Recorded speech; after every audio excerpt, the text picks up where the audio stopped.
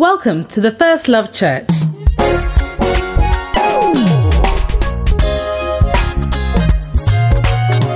We invite you to personally discover the life-changing impact of the Word of God as you listen to this message by Bishop Richard Ayi. Bishop Richard Ayi serves as a bishop in Lighthouse Chapel International, a denomination founded by Bishop Dag Heward-Mills with over 1,500 branches worldwide. Bishop Richard currently pastors the London branch of the First Love Church, a vibrant campus ministry with young, energetic people full of first love for the Lord.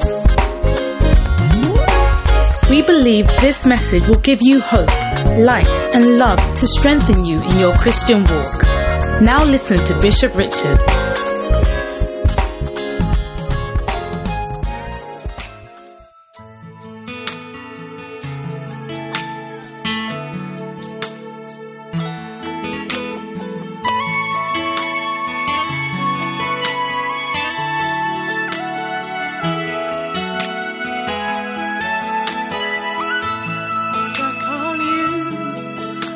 This feeling down deep in my heart since I found you. Now I'm on my way, Jesus, deep in sin, falling deeper and deeper into my sinful ways. Now I'm on my way, I have found a new life.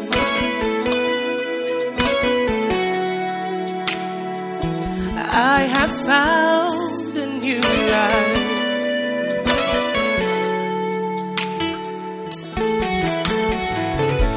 I'm stuck on you. I found my place and this is where I'm gonna stay. Now I'm on my way, Jesus. This is where I found a love and joy and peace in the Holy Ghost.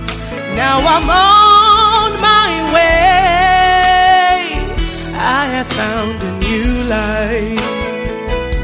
Oh yes, I have found a new life.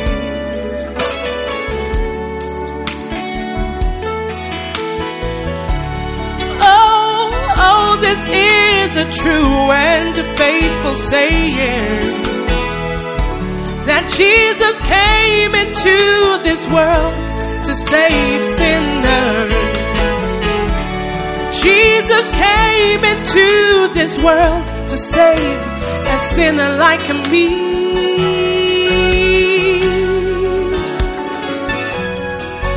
I was lost in sin and shame, but you gave your life to save me.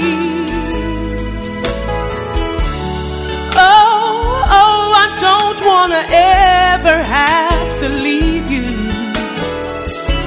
I don't ever want to lose my calling. I love the brethren, I love my pastor, I love the church.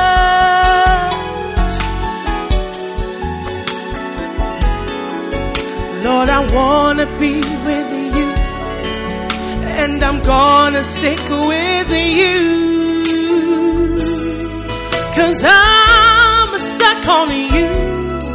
I've got this feeling down deep in my heart since I found you. Now I'm on my way, Jesus, deep in sin, falling deeper and deeper into my sinful ways. Now I'm on my way, I have found a new life. Oh, yes I have found a new life.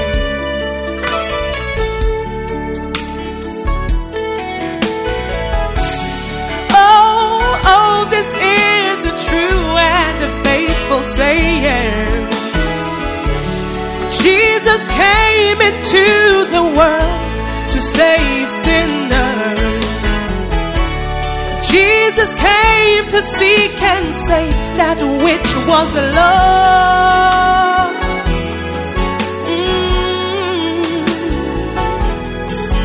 I was lost in sin and shame, but you gave your life to save me.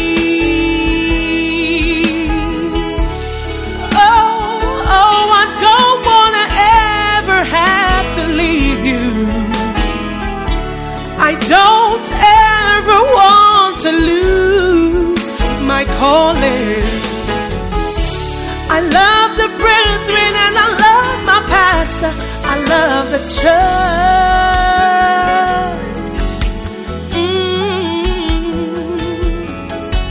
Lord, I want to be with you, and I'm gonna stick with you,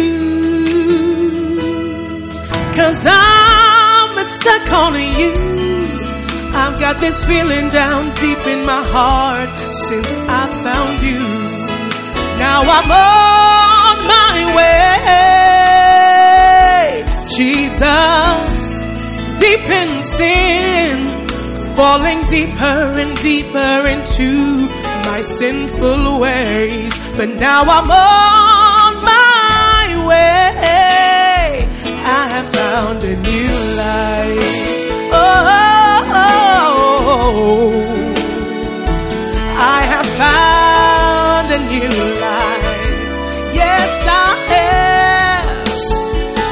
I have found a new life. I have found a new life. Yes, I have. I have found a new life. Wow, appreciate Selah. How many of you are stuck on Jesus? Yeah? Now, are you ready to hear a testimony? Yeah? Okay, so please put your hands together and welcome Jay. Testimony shit. Testimony shit. Testimony shit. Testimony shit. Testimony shit. Wow. Amen. Amen. Hi guys, my name is James and I'm part of the praise and worship team. So my testimony is about the sweet influence of the Holy Spirit on my intelligence. Yeah. So to go straight into it, this Friday that just passed, we had another powerful sweet influence service with our father, Bishop Richard. And one thing that he said during the preaching, which was very powerful, was he said that as you continually keep coming to church, you'll realize that the Holy Spirit has a very positive and good effect on you, even just being here without you even knowing, just being around in church. So I believe that my testimony is Bishop Richard's words made flesh. So I just finished my first year in uni by the grace of God. And so we had two sets of exams. So our first set of exams was in January, and the second was in May and June. So we had 3 exams in each semester. And so a couple of weeks after, we did our exams in January, and then a couple of weeks after, we received our results. And I went to the seminar. I came in a bit later than everyone else. So they received the results. And then as I walked in the seminar room, everyone was sad.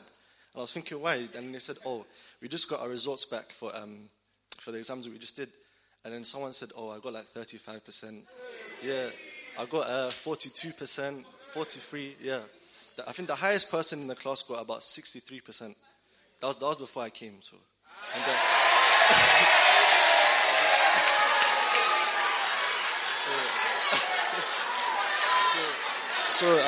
so I went to my lecturer. I said, can I have my results, please? And then, when you receive the results, but she hands the paper face down, so you don't know what the number is. So I was thinking, what's going on here? So, so then, to my surprise, as I turned over the paper, I saw 95%.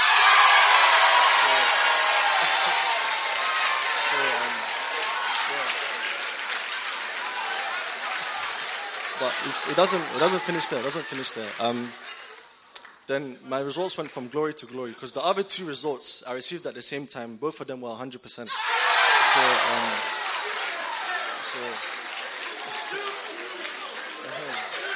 Two news. So I was surprised because I got 95, 100, and 100, and compared to my results in college, in college I had to do some 2-2 resits. It wasn't easy. Yeah, just some resits. It wasn't easy. So that's why I can see that the Holy Spirit has really had an impact on my intelligence. So I can see the difference that I'm in. But it doesn't finish there. When we got to the final results in May, the first exam result that I received was it was a maths exam. So it was the big boy maths exam because I do accounting and finance, so it's quite maths based. So for that one, I received the result not too long ago, a few weeks ago, and that one also was 100%. So yeah, by the grace of God.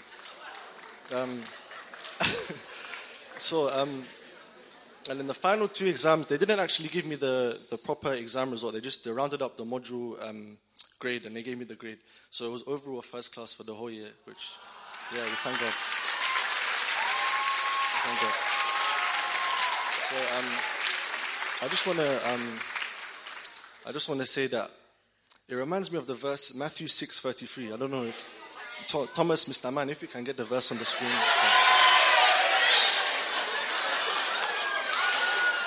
The verse says, but seek ye first the kingdom of God and his righteousness, and all these things shall be added unto you. So I feel like as I've been coming to church, trying to be around all the time, I've realized that the results have been added onto my life. So I just want to encourage everyone that no matter the circumstances, situations that you're going through, maybe it's hard to always be around in church because of family pressure. We all have problems. We're not perfect. So I feel like the best thing you can do is be around, stick around in church, and the Holy Spirit will touch you. And that's my testimony. Amen. Wow, how many of you were encouraged by James' testimony? When you walk into the room, you will be the person with the highest grade. In Jesus' name. Amen. I see you receiving 3 good news. Okay. Are you ready to hear some more anointed singing? Okay, so please give your best clap for Selah.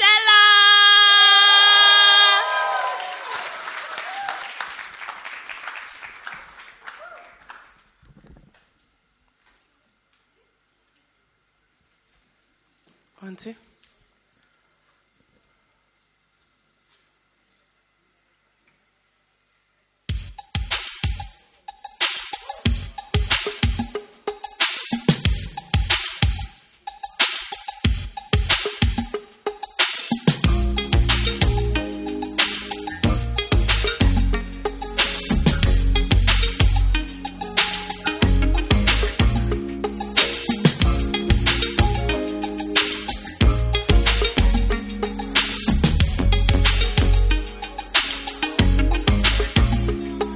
Don't let this world mislead you.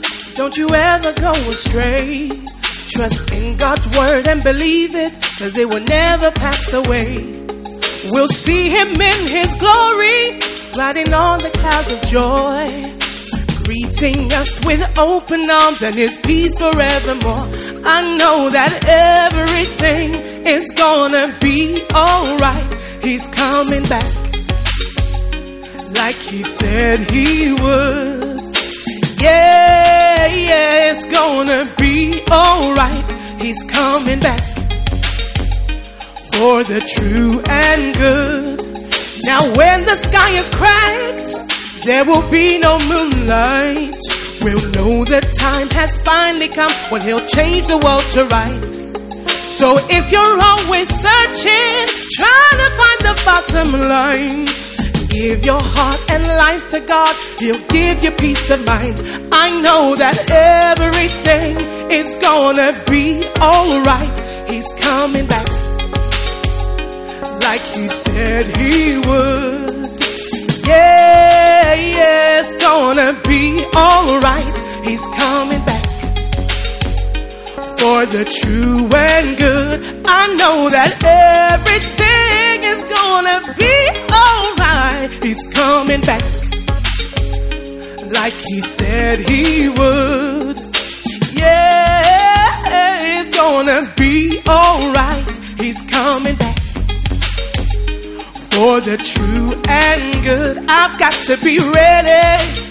I've got to be ready. You've got to be ready. Got to be ready. I'm ready for peace, love, and happiness. He's coming back like he said he would. Get ready for peace, love, and happiness, 'cause he's coming back for the true and good. We know he's the beginning, and we know he is the end, and there is no one better if you ever need a friend. So don't you ever worry, 'cause he gave a guarantee that he'll come back to take us home and fulfill the prophecy. I know that everything is gonna be alright. He's coming back like he said he would. Oh yeah, it's gonna be alright. He's coming back. He's coming back for the truth and good. Get ready for peace, love, and happiness, 'cause he's coming back. He's coming back like he said he would. Are you ready for peace, love, and happiness?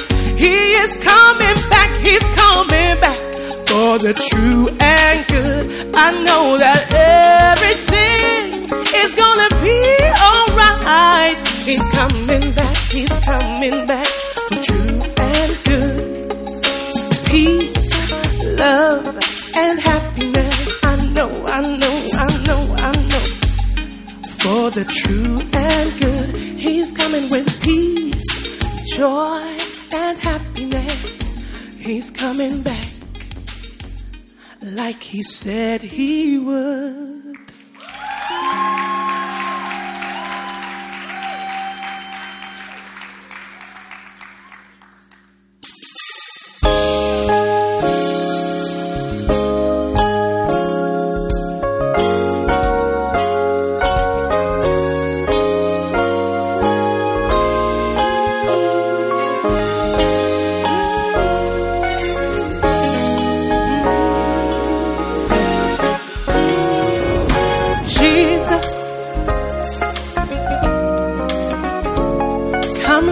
Your head on me. Oh Jesus, come lay your head on me. I know you must feel tired with the weight of the world on your shoulders. Grant me this privilege. Lay your head on me. Oh, Jesus. Please let me wash your feet. Oh, Jesus. Oh, Jesus. Please let me wash your feet.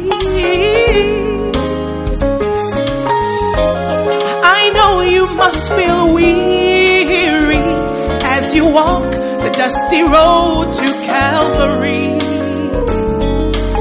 Grant me the privilege, let me wash your feet.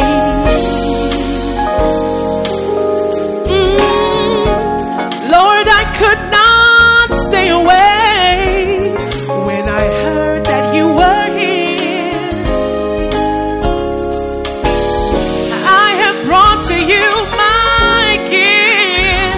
Now I can't control my tears.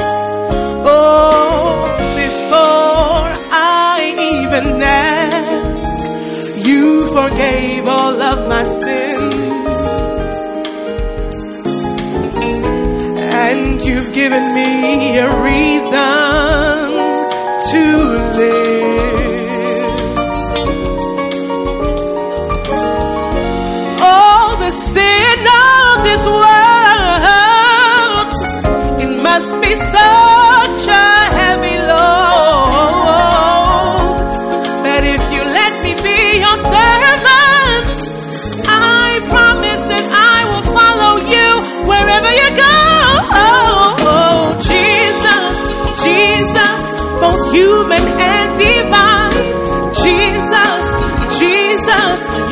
get tired sometimes. Jesus, Jesus, what a privilege it would be. Lay your head on me. Oh, Jesus. Please let me wash your feet with the tears from my eyes. Lord, please let me wash your feet. I'd love to be your servant if you'd only let me be. Grant me the privilege, let me wash your feet. Oh, Jesus. Oh, Jesus.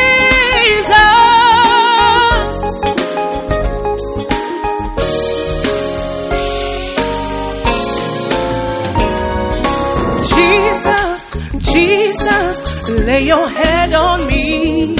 Jesus, Jesus, let me wash your feet. Jesus, Jesus, lay your head on me. Jesus, Jesus, let me wash your feet.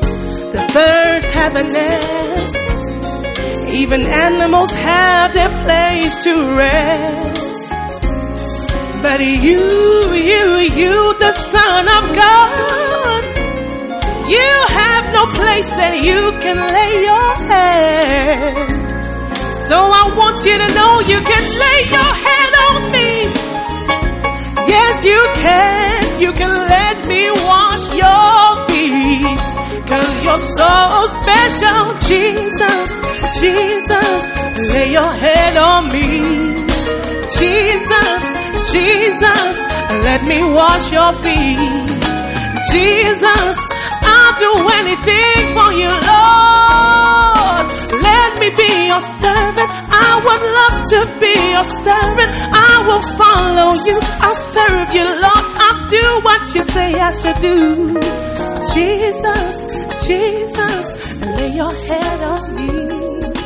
Jesus, Jesus, let me wash your feet. Jesus, Jesus, what a privilege it would be. Lay your head on me.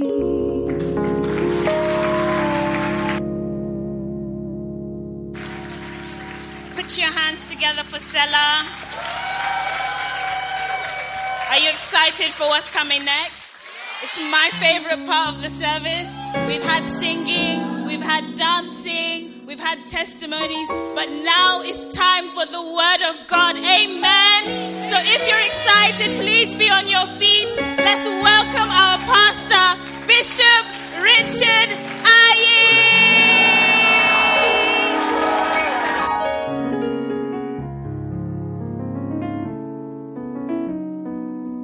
1, 2. Okay. Let us pray. Father, thank you for today. Thank you for your blessing. Thank you for this opportunity to be in church. Thank you for the power of your word and the power of the preaching and teaching of your word, Lord. Father, I ask that you bless this service, that this service be blessed. Let this time, Lord, be specially blessed, oh God. Thank you for healing. Thank you for direction. Thank you for instruction. And thank you for your power of salvation through your word, Lord.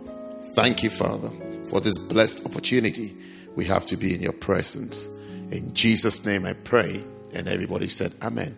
Amen. God bless you. Please take your seats and turn your Bibles to Proverbs chapter 11. Hallelujah. Proverbs 11 and verse 30. And we want to continue sharing on winning of souls. Souls must be won. How many of you believe that souls must be won? Are you also on a campaign of winning souls, turning many to righteousness? The Bible says, verse 30, 30. Who is that? The Bible says that the fruit of the righteous is a tree of life, and he that winneth souls is wise. So if you want to know what to do to be classified as a wise person, choose soul winning. Hallelujah.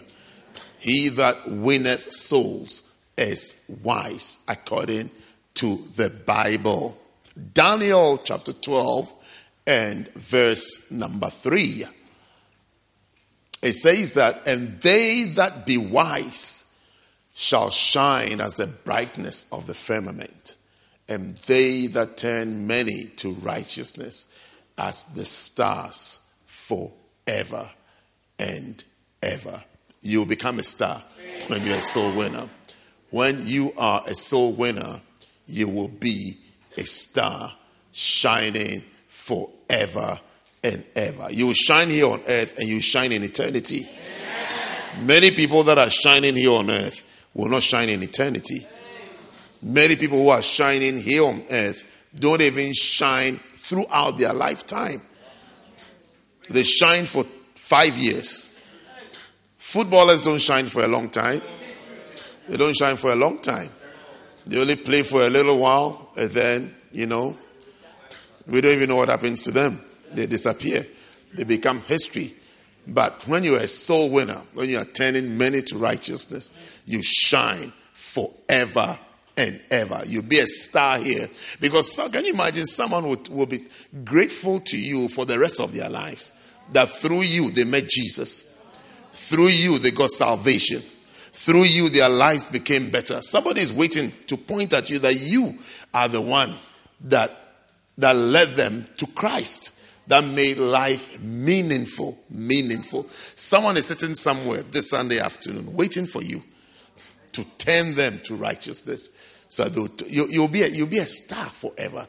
You'll be a star here, and then when you get to heaven, when we enter eternity, you'll still be shining. You still be shining. Even in your education, you can be a star in school. How many of you are already stars in school? Give me a wave. Don't be shy. Don't be shy. Don't be shy. Don't be modest. I'm asking you. You're a shining star. Yeah.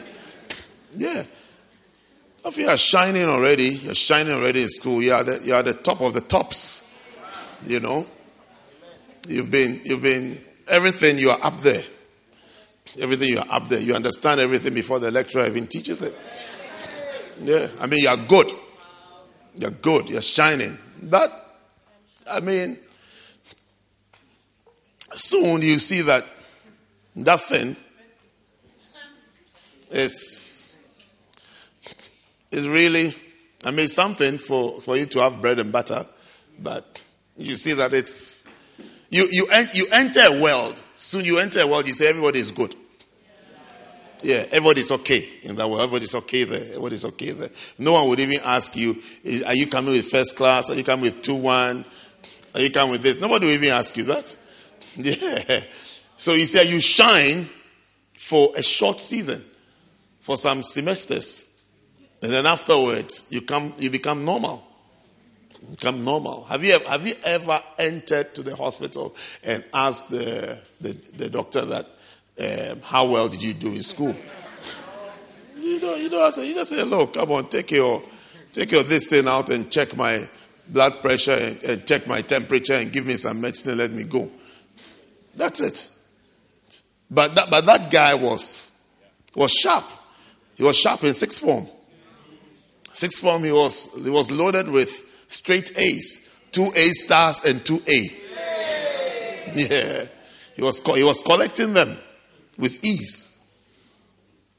But there he is now, waiting for you to leave his office quickly so he can see the next patient, so that he can just get his money and be happy. So what I'm saying is that your stardom doesn't really last. But when you're a soul winner, it lasts forever and ever. Till date. I remember the person who first took me to church till date. I mean, he's a star in my life. He's a star. The person who said to me that we'll go to church. We'll go to church. Let's go to church. I remember him till date. I mean, I cannot forget him. I can't forget someone who gave me such a gift that has changed my life, affected my life. So see, soul winning is a very important thing. Somebody will remember you forever. You'll be a star forever. A star forever. May you become stars forever. Through soul winning, not through my prayer. Through soul winning. Through soul winning. Practical soul winning. Saving souls. Having 10 souls next to you. I hope you are following through that campaign. That one day you come and you sit down, and if there are 10 people sitting by you, if all these are your converts, may you be anointed for such a blessed task. Hallelujah. Let's make sure you are remembered for good things. For good things. Be remembered for good things. So someone should be sitting somewhere and say, where is this person that led me to Jesus? No, where is this person who messed up my life? Who scrambled my life? But where is this person who led me to Christ? Who introduced me to Christ? Who taught me how to have my quiet time? Who taught me how to pray? Who taught me how to go to church? You see this person I'm talking about? He took me to church. He taught me how to go to church. That I have to go to church. That going to church is important. I mean, he's such a blessing to me. He's a blessing. I'm sure I haven't seen him in like 20 whatever years. I can't remember the last time that I saw him. I don't even know what he looks like now. But at least I remember him. That he took me to church. He said, let's go to church. Let's go to church. We will go to church. Read your Bible every day. Pray every day. Talk to God every day. There's something that God has to say to you every day. It's a blessing to have such a person in your life. That's someone who trains you for other things. So those of us who have been trained or who have trained others for other things, you have to resign from that job and get a new job and create souls that will be established in the kingdom of God. Are you there or you've gone home? Yeah. So turning many to righteousness makes you stars forever and ever. Hallelujah. So today, I still want to talk to you about judgment. Last week, what did we talk about? What was the title of our message last week? What will happen to you when you die? Okay, so what will happen to you when you die? So we talked about that. So now I am resigned to the topic of judgment. I want to talk to you about judgment. You see, like I was saying last week, what will happen to you when you die? It's a little uncomfortable, but it's a reality. There are two sides of life. One side is very easy and nice to talk about and to discuss. Another side is not so comfortable. It's not so pleasant. It's not something that is exciting. But sometimes the non-exciting aspects of life is what actually makes you wise. Like someone said once, if you think about death, you'll be wise. If you think about death, you'll be wise. I mean, as basic as if you think you're going out of your room and you think that as I'm going out, I'm not coming back again. You would even tidy your room. You arrange some things. You put some things together. So you see, immediately, something that you are supposed to do to make you a better person, you will do it if you think about dying. Death is not a pleasant thought to have. It's not something that is nice. It's something that is comfortable. But it is a good thing to think about, to know that one day you will die. Because when you ask yourself, one day you will die, the next question you ask yourself, after death, what next? Then Hebrews 9:27 will answer that question for you. What happens after death? Because I've heard many people many times joke and laugh that when they die, it's like a lot of sinners have gone to hell. So they're all going to meet in hell and have a great party in there. Have a great party there. But it's because It's because you haven't actually understood what is in hell. Hell is a place of torment. There's fire that is not quenched. There is not quenched. It doesn't go off. Fire that doesn't go off. And when you leave fire on for a while, whatever is on the fire will burn. The other day, I went to watch a movie. As I was sitting there, enjoying my movie, then I remembered that I just turned the fire on in the kitchen. And I didn't turn it off, and there was no one in the house. You know, when you remember something, you try to say, I remember going there, but I said, no, I didn't. I said, no, I didn't. I said, this one, I did not. It is on. Everything I've left on. I've eaten, I'm happy, I've gone to sit somewhere to relax. And there I said, hell is on for that thing. So I said, look, how long is this movie going to take to end? 2 hours, 21 minutes.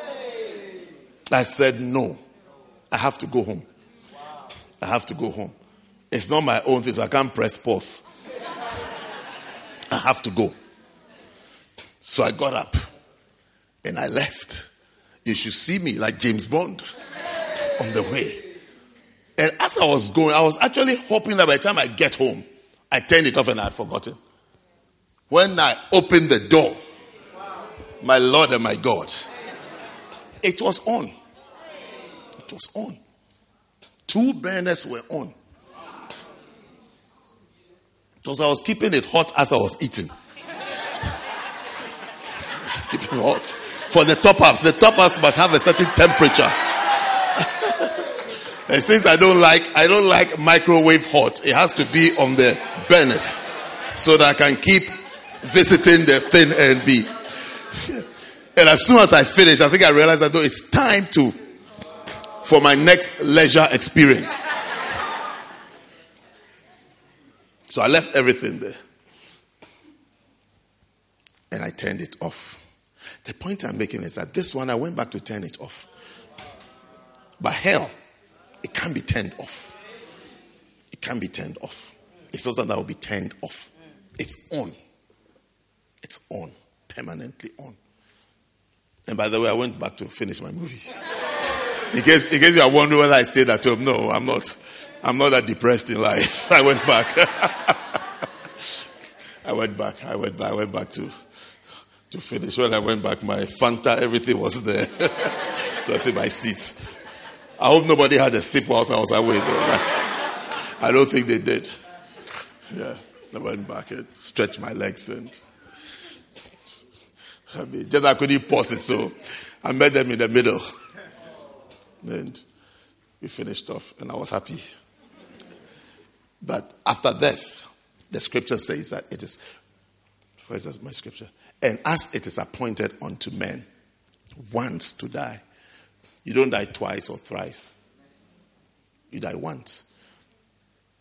It's in games that you have 5 lives.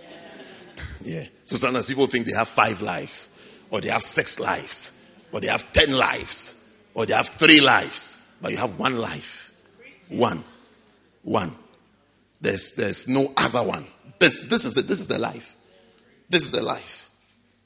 You know, anything that you are doing, one way I can tell you to be wise is that think of death. Another thing I can tell you is that think of judgment. Think of that, because there's judgment for everything that you are doing. There's a day when a verdict will be passed. There will be a conclusion. There will be a day of decision taken on you and on that activity. This is it's like going to school. You have 3 years. You have 3 years in the school. At the end of the 3rd year, somebody will decide Should you qualify or should you not? Should you graduate or should you not graduate? It has 3 years of your effort. 3 years of your life. Day of judgment will come. Because sometimes people live year 1 as though it will never come. Year 2 as though it will never come. Year 3 as though it will never. If you think about judgment, you will be wise. Anything that you are doing, you should know that, no, this thing, it will come out one day. Anything. Nothing is going to be hidden. Nothing is going to be hidden forever and ever permanently. One day it will come out. One day it will be, that is judgment. Anything at all that you do, anything at all, there will definitely be judgment day. One day there will be the day of accountability. You have to give account of what you have done. How you have spent it. It's like, how did you even arrive here? How did you even arrive here? How did you even arrive here? How did you get here? How did you get to this point?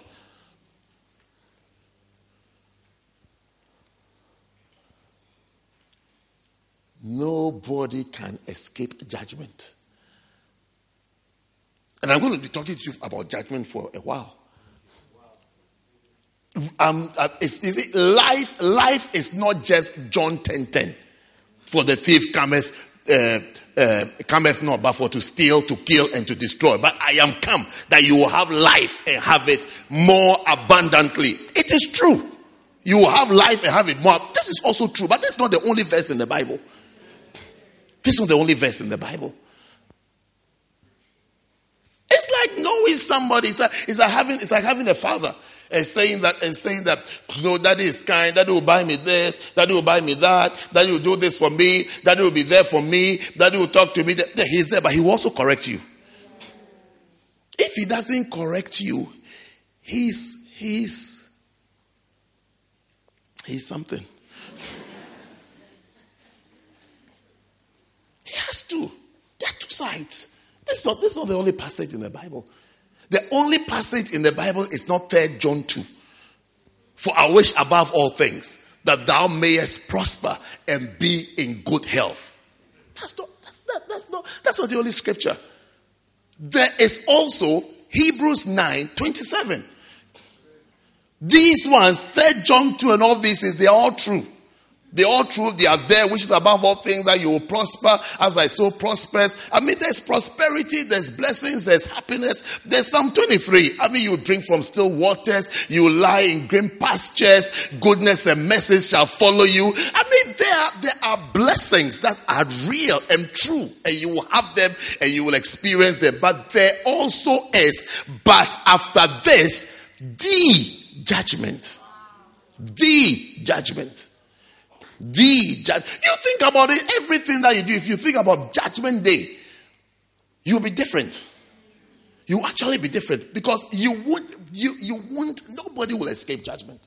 Nobody can escape judgment. The day where you have to account for your deeds, the things you have done, the things you didn't do, the things you should have done that you didn't do. You will account for it. If men hold us accountable, if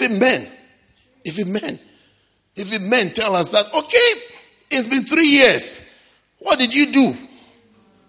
First year, what did you get? Second year, what did you get? Final year, now you're in final year. Did you pass all your exams? You didn't pass this, you didn't pass. If men are very strict,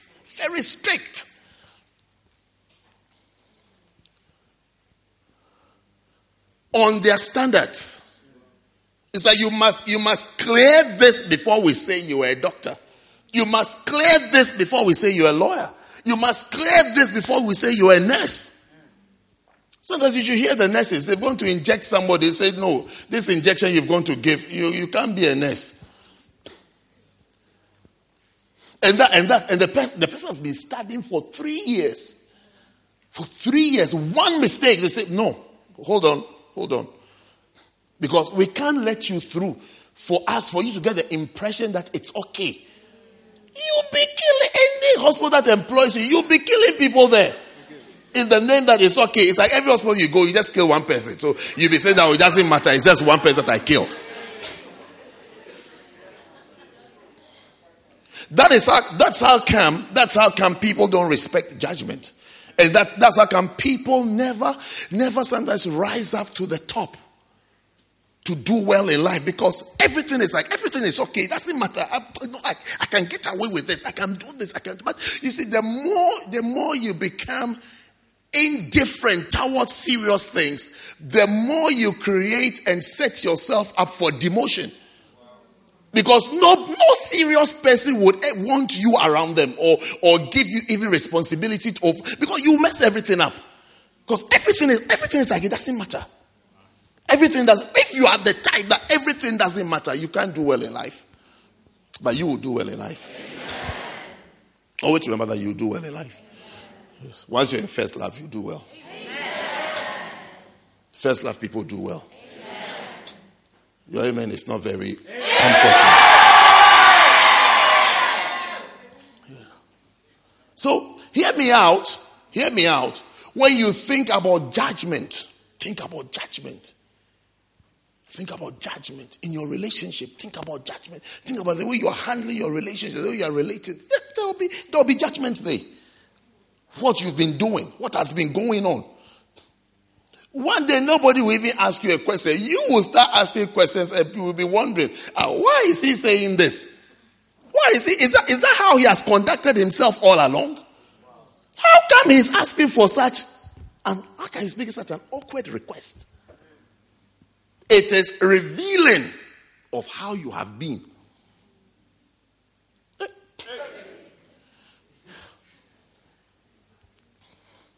Oh, you don't understand what I'm saying? If you don't understand, it's okay. You will understand it when it gets to your turn.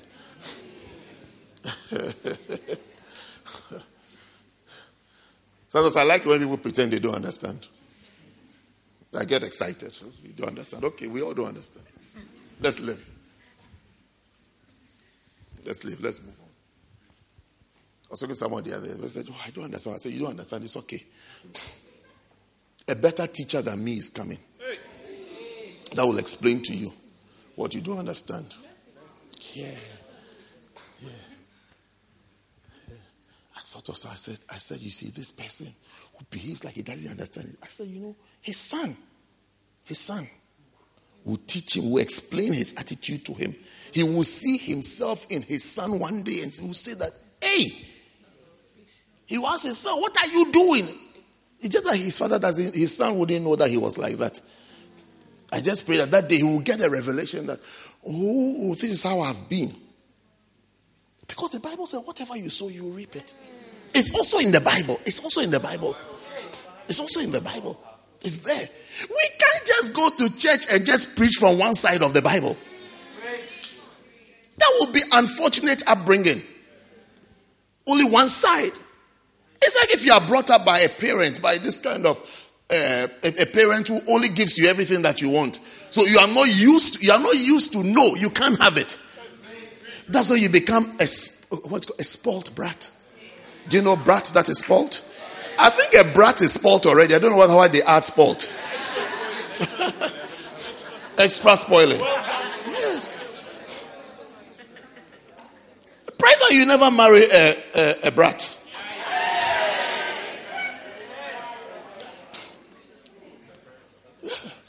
Some of the things you experience in the house, it's not your fault. It's the person's programming. That's what they have brought. That's how the person has been programmed. That's how the person has been programmed. That's how the person has been brought up. The person doesn't know the other side of life, which is also real. I mean, there's a real side of life, real, which is not so pleasant and not so comfortable. And then there's another side of life, which is also real, which is nice, comfortable. You will enjoy. You will be happy. Everything is convenient, smooth, easy. That side of life is also there. Life is not just about difficulty and you can't have what you want. No, there are the two sides. So you have what you want, you enjoy, you are happy, you are blessed. And then there's the other side, where it's like, no. You can't do that. That's why there's fasting. And there's Agabapto fest. Yeah. Are you understanding what I'm saying? Yes, that's fasting. That's fasting.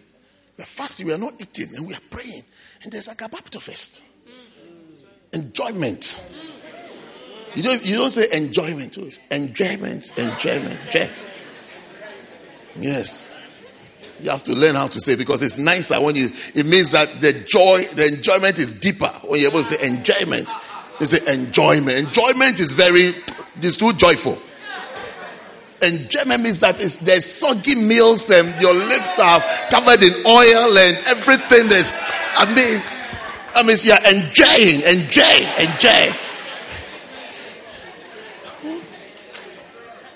Enjoyment. I don't know how to spell it, but it's enjoyment. I know how to say it, but I don't know how to spell it. After this is judgment. The judgment. You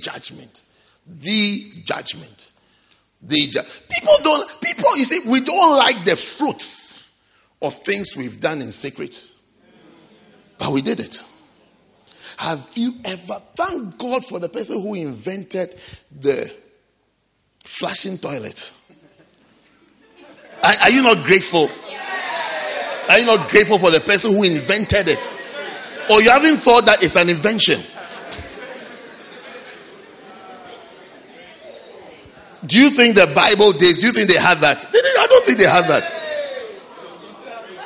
That when you finish, you can knock the lid down and then you just press something and then you hear the sound of water. By the time you open, it's clean and white. No, thank God that you can flush it away. It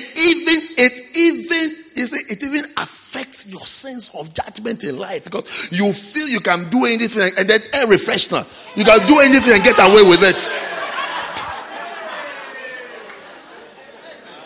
You just press it, then you take it. It's as though you've done, then you come out.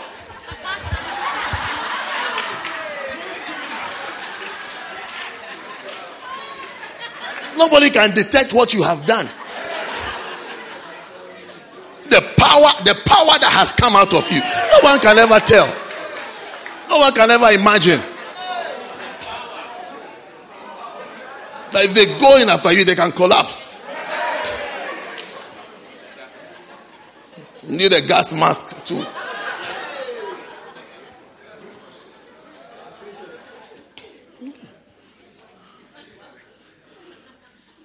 Of you brothers, I keep encouraging, I keep preparing you for marriage. It's sweet girls that you see soft. I'm preparing you that look, you go in after them, you can collapse. Let's just get ready. Let me tell you so that when you see it, you just say, "Oh, our pastor told us it's okay." You just tell her that don't worry. Pastor told us it's okay. I've been expecting it. When she goes there, you just say, "Hey, I didn't know it was this powerful." Pastor said, "I didn't know it was like this."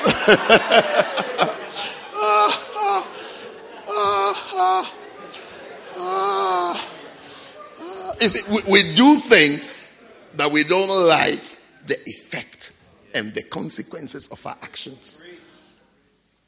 We wish it will never. Yes, it will be flashed away.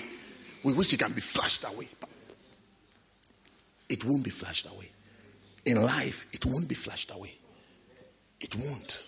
That is life. I've not even started talking about eternity. I'm just talking about life. Life here. Life. It won't be flashed away. It won't be flashed away. How you conduct yourself in school, it won't be flashed away.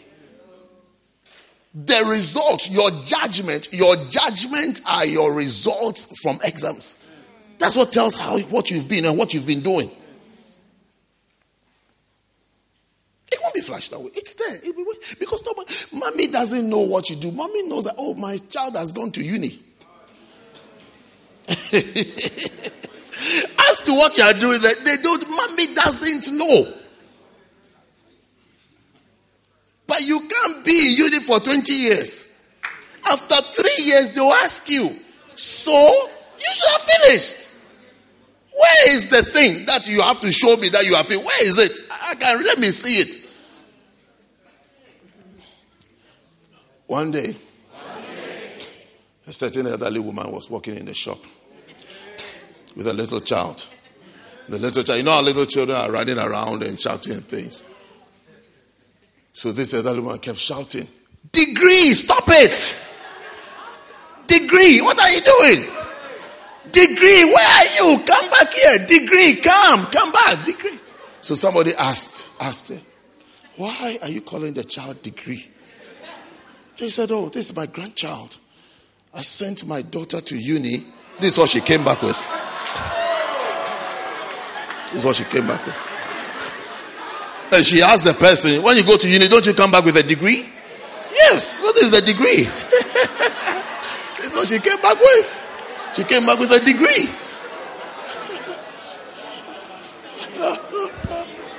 This is it. This is it. That's why she's called degree. If I was there, I would have said that, "Oh, send her again. She'll come back with masters."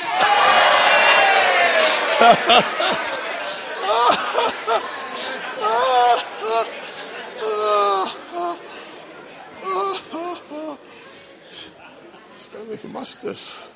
And then you send her again. Then you, after master, you ask her, "So will you do your PhD?" Yes. Yeah, that's it. So we have in the house, we have degree, masters, and PhD. They are nice names.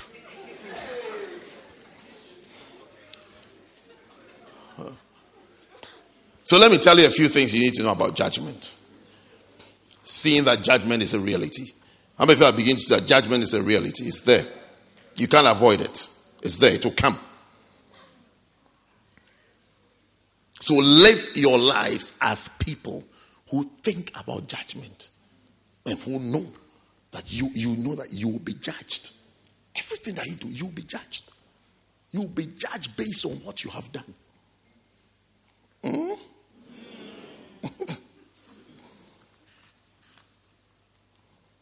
Okay.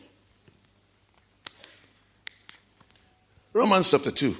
That's my first point.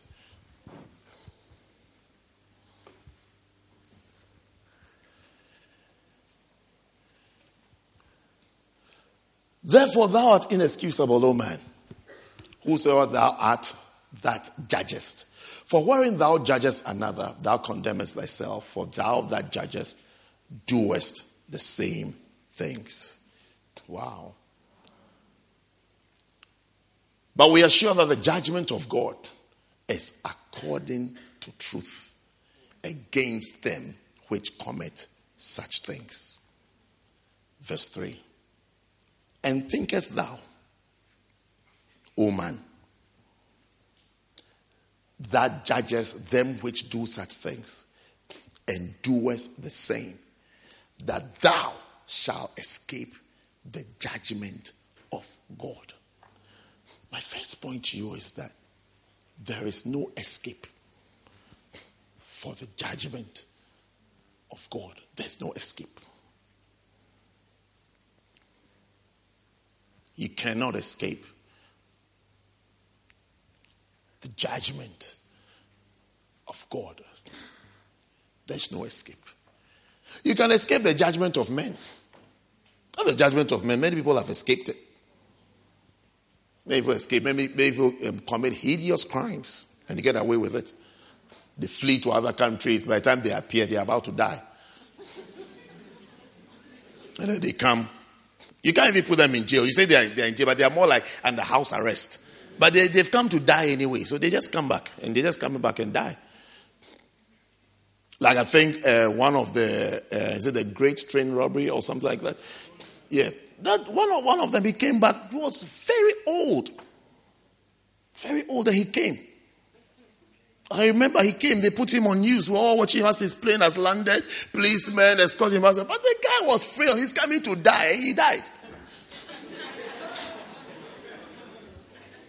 He doesn't even care anymore. He doesn't even care that you are here. It's like, I've come. Okay, take me. You've even prepared some because he's been away for so many years. He hasn't got a home or anything. So he's really happy that you are taking him somewhere to go and sleep.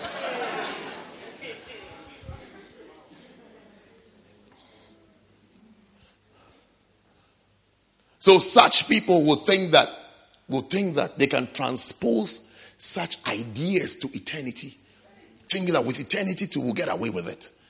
It's like, no problem. Don't worry. We'll get away with it. We'll get away with everything.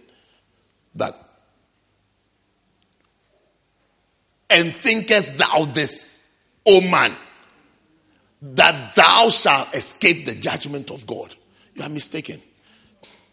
You are mistaken. As for the judgment of God, you can't escape it. You can't.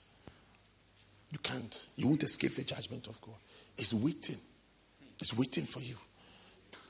No matter who you are, you meet the judgment of God.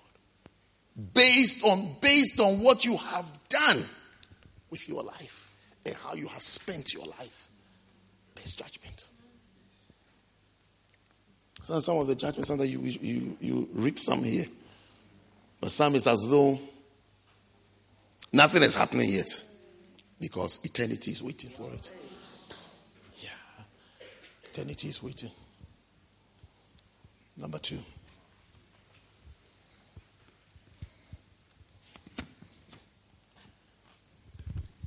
You see this also in the Bible, isn't it? It's not just John 10:10 and 3 John 2 and Psalm 23. It's also in the Bible. You become more holistic when you know of all subjects and all possibilities. If you go to uni, they are being on the open day and things. They never tell you who they sack and when they will sack you. They only tell you the nice things. Then you see these students who don't want to talk, who have been dragged in. They'll come reluctantly and come and tell, when I came, I was like this. So it's a very friendly community, and we're doing well. And then, Charles, that is his lecturer. Charles is very pleasant, and, we had a good time, blah, blah, blah, blah, blah, blah, blah, blah, blah, blah. They just, because it's almost like, leave me alone, let me go and sit down. Yeah. When you start the course, they also will tell you that first year is nothing, it doesn't count. First year is okay. That if you're a fool, then you start playing.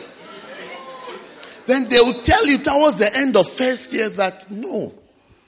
Didn't you know that this particular one, you have to pass it, otherwise you can't go on. By that time you would have played because somebody told that first year doesn't.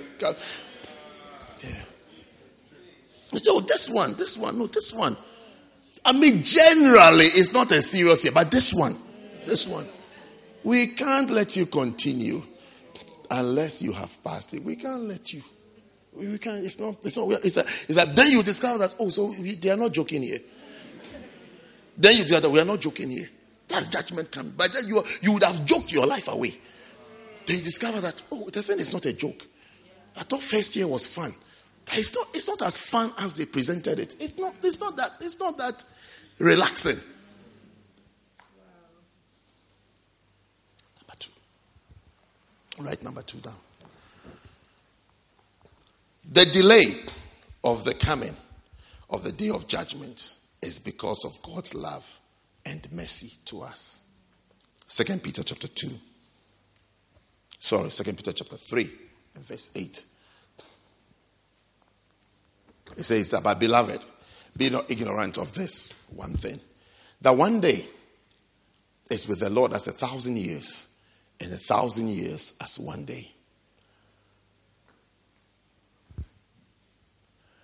The Lord is not slack concerning his promise, as some men count slackness, but is long suffering to usward, not willing that any should perish, but that all should come to repentance. So it's like the Lord is really not slow.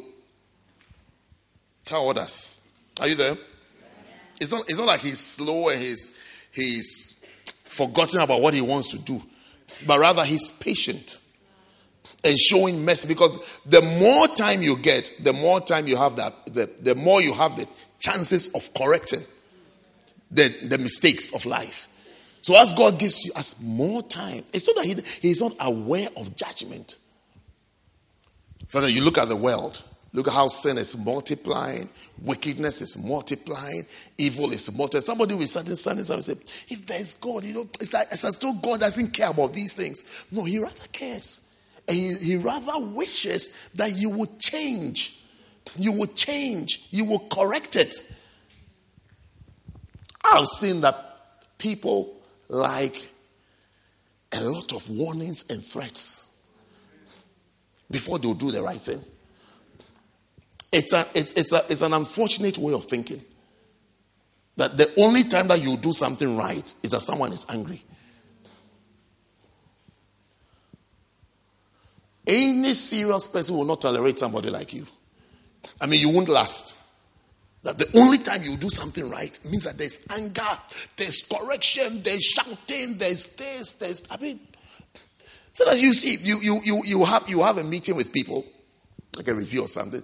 Then the job that people have that they're supposed to do, they'll be telling you in the meeting, thank you, I will now going to do more. Or I will now take it serious. And you are wondering, do you understand what I'm wondering now? I've given you a job. Make sure this room is swept every day after church. Then I come, then I see a few little tissues hanging around. Then I say, oh, why? I said we should sweep this place. Oh, sorry. From next week, I'll make sure that everything is swept.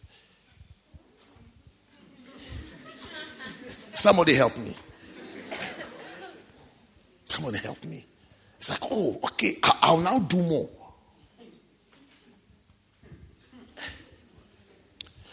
We are giving the chance so that we'll receive mercy.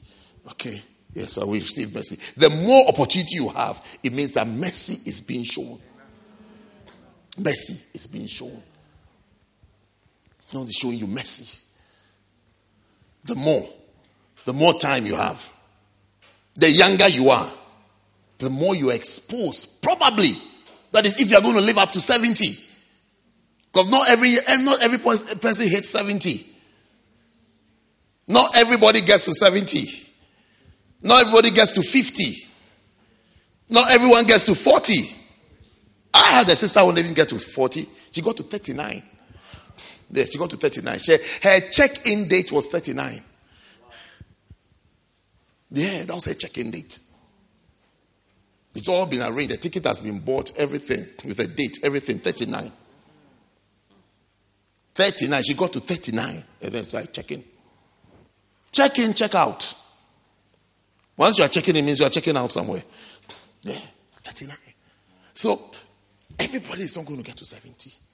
We hope and pray that we get to 70. We hope and pray that we'll get to 70. So we'll have more crowns, we'll have more, make more adjustments. But everybody doesn't get there.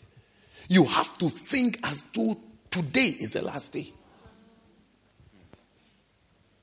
But the longer you get, don't waste it. Don't waste it. Know that it is the mercies of God. It's the mercies of God. The first time I wrote an exam, that was 3 hours. As you grow up, you start exams. I don't know which year you started exams, but I started exams from year 4. Nursery to year 3, no exam. We start exams from year 4. So year 4 exams was like 30 minutes. 30 minutes, 25, 20, like that. But then we're getting to year 6. They became about an hour. They went into secondary school. Exams are like an hour and a half. Hour, an hour and a half. Hour and a half. Then we cross over into uni. Then they welcome us with an hour and a half. And then someone tried to deceive us and give us some 30 minutes something. It's like, almost like it's the same. Then one day somebody came. He said 3 hours, 3 questions. And because we're used to 20 questions for an hour and a half, we said 3 hours, it's very, very, very easy. But when we looked at it, we saw how wicked he was. Because he should have given us 9 hours. There's a reason why it's 3 hours. It's like I'm giving you time to think well. To think well. To think well. As you know, you're a sinner. You don't have everything right. You don't live right. You're not doing the right thing. And you are still living. Don't think of God as a fool. That is what my second point is saying. Don't take God as a fool. Don't think that God, therefore God has approved of your ways. It's rather saying that change. I'm not acting now so that you can change.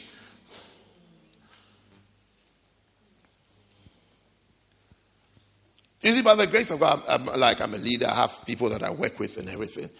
So I see sometimes that, you don't take the axe and cut down somebody because you want the person to change. You really want the person to change. You really want the person to do well. But sometimes, either lack of intelligence or whatever, people think that it means it's okay. But it doesn't mean it's okay. It means that a chance to correct it. I'm giving you a chance. I'll give you another chance.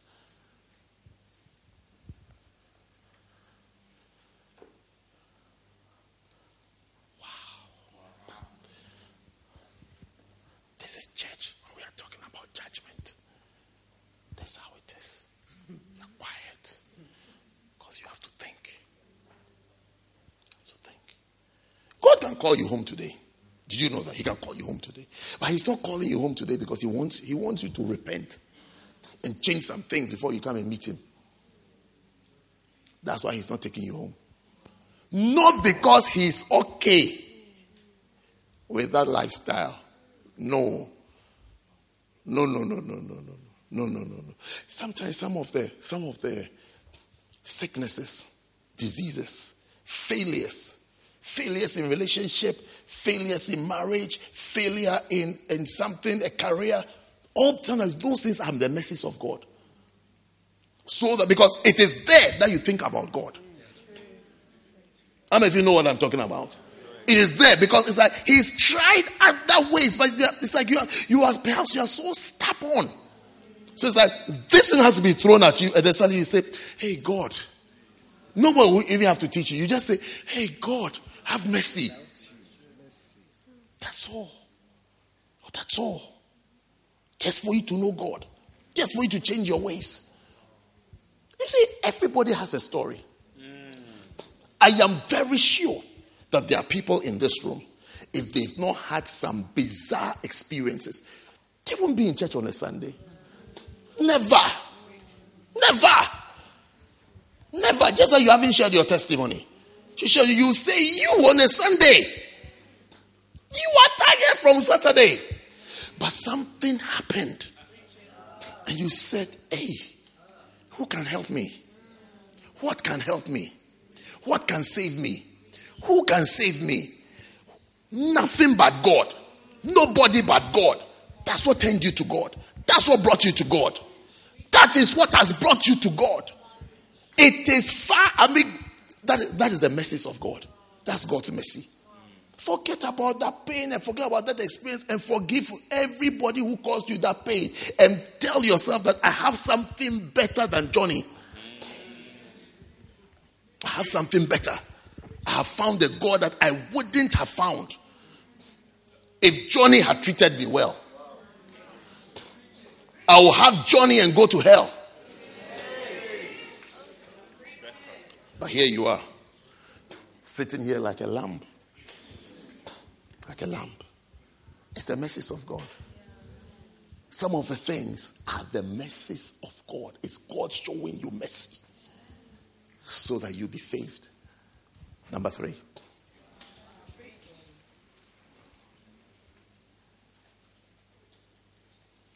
No one knows the hour or the day that God will call on us for judgment.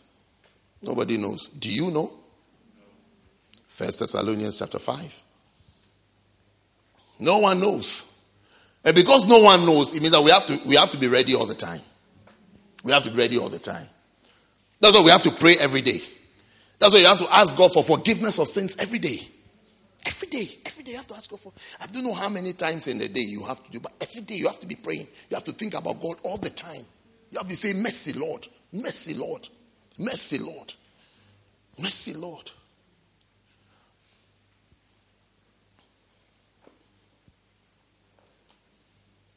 If you sit with me long enough, you will definitely hear me say, have mercy on me, Lord, because I'm thinking of myself. You think I'm thinking about you, but I'm thinking about myself. You will definitely hear. You will definitely hear me mention my name and say, Lord, have mercy. Hey, because I need mercy. You don't need mercy, you see. You look so perfect. I need mercy. Because the invitation to judgment can be sudden. No notice. Come now. Come now. Come. Today you are coming. Verse 3. For when they shall say, peace and safety, then sudden destruction cometh upon them, as travail upon a woman with child, and they shall not escape. When they shall say peace and safety. Be careful when you say that everything is well, everything is working. Suddenly, you see a turn. Because there's no notice. Look at another passage, Luke chapter 12. I'm sure I want verse 20.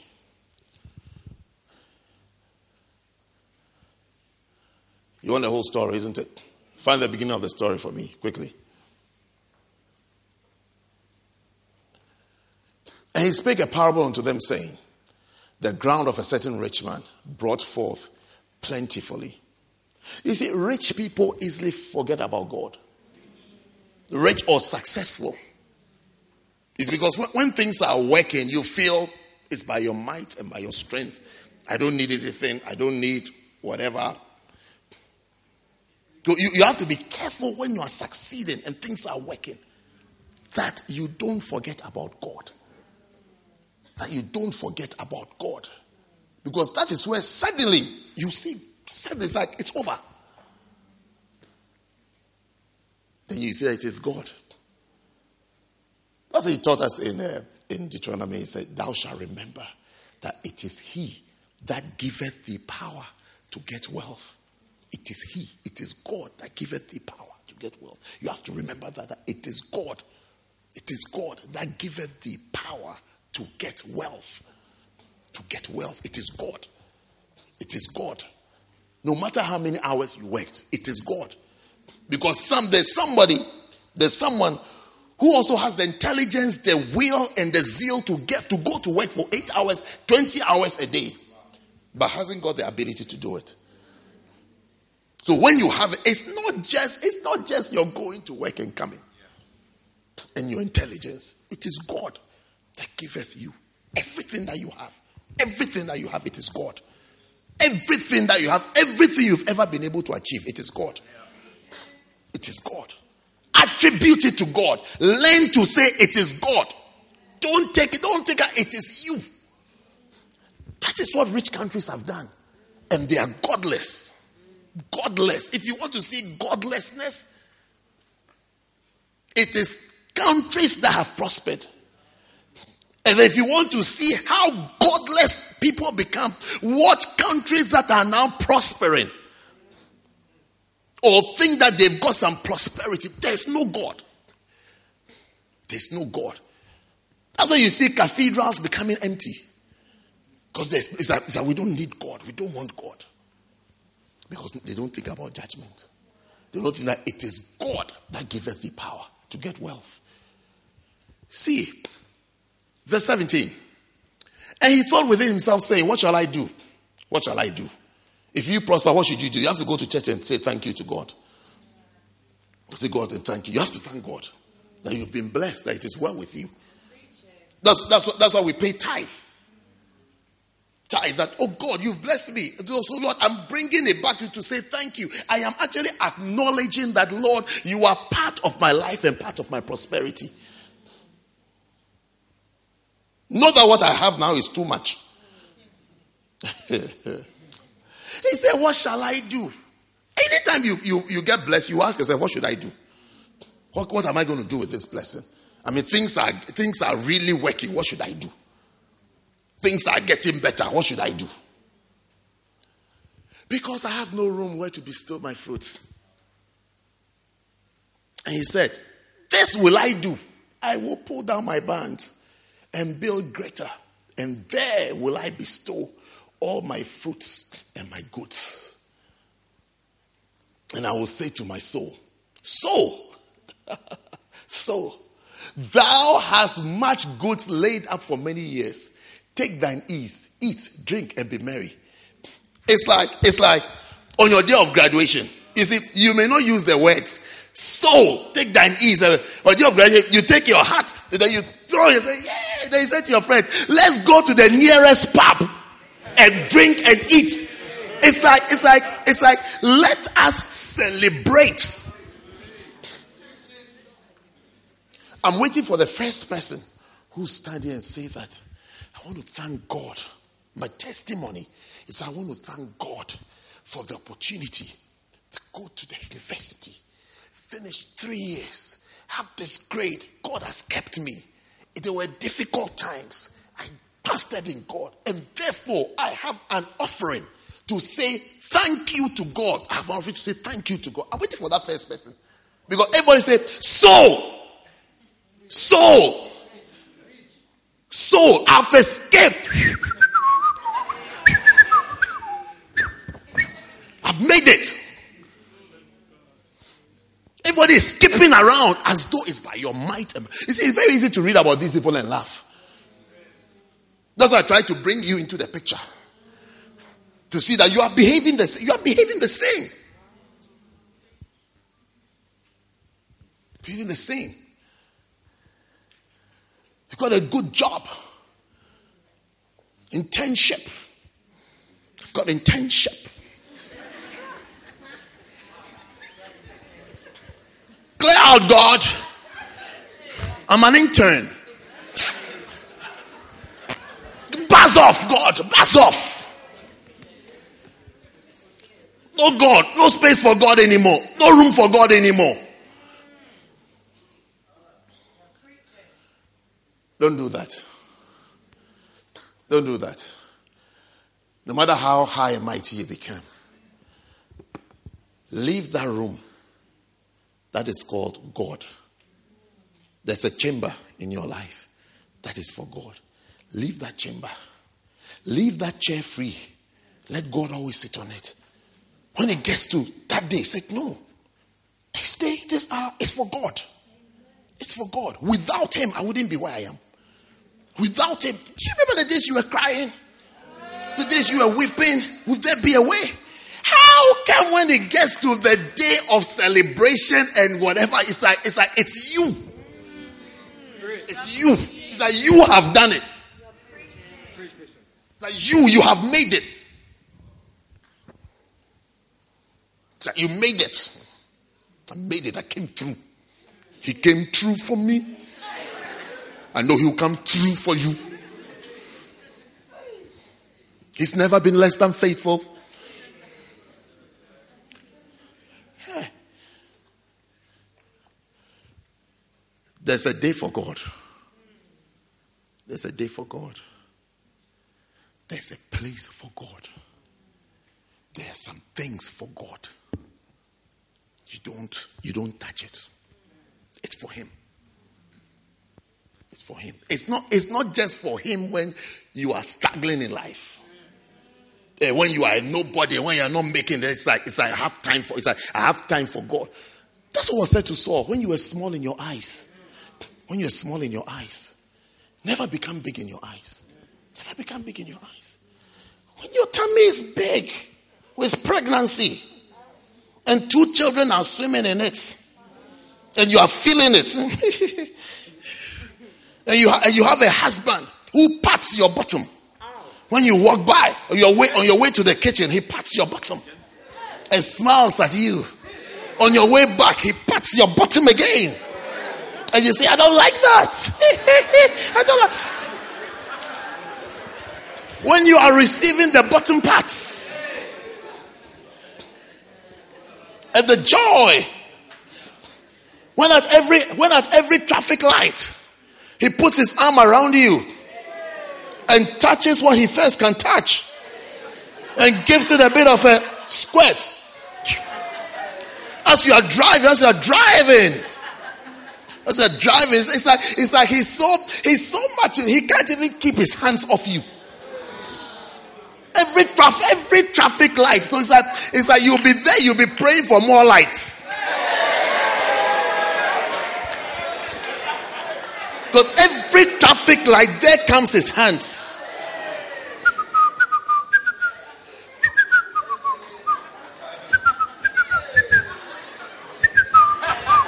They say, "Oh, Johnny, don't do that." Oh, stop it. Jeffrey, the lights have changed. The lights have changed. Drive up. The lights have changed. The lights have changed. Jeffrey.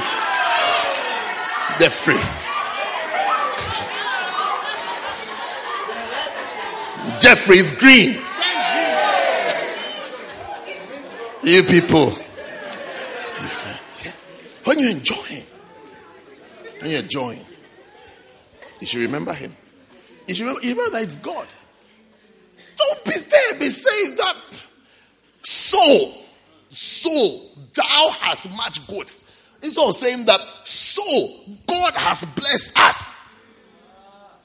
You are saying it's like you have achieved. You have achieved. That's why you graduated as though nothing has happened. That's why you get a job and you kick God in the backside. It's like over. Now it's like I'm in the law firm.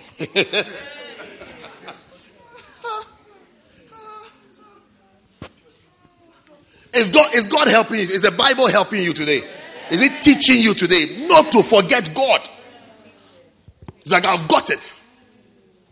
So all along you were using God. You don't want to be used. You don't want to be used. You don't want to be used.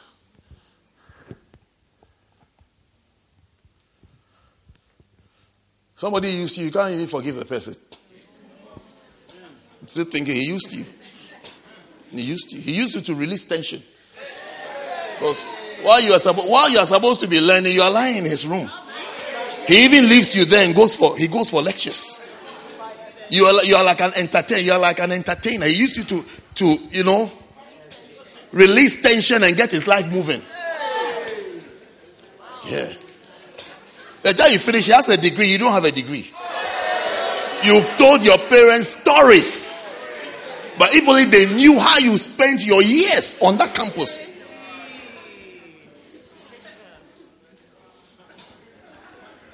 Yeah. You were an educational escort. Yeah. You're not a student, you're an escort. That will never be your story. E squared.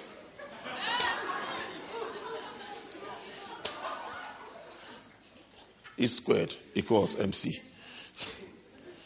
Educational escort is equal to managing courses.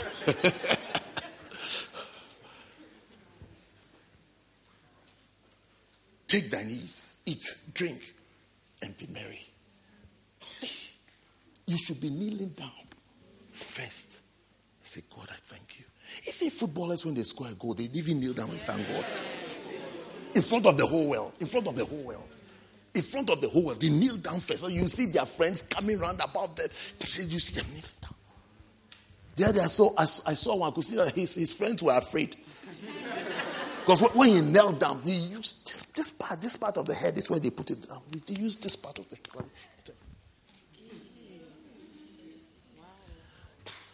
They couldn't celebrate all around their weight. It's like he's proving that I have the God. You can't touch me now. My God first.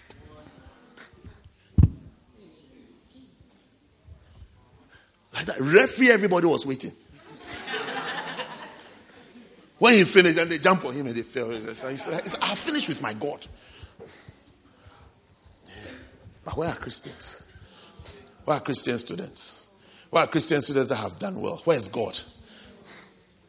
Where's God? What did we do? What did we do? We ate kebab and Nando's. We took pictures. I put it on Facebook.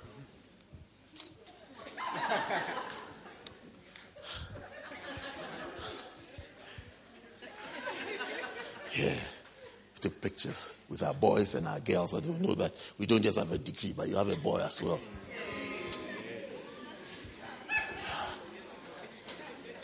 There's nothing like, thank God I made it. God, I'm grateful. No. You and your girl.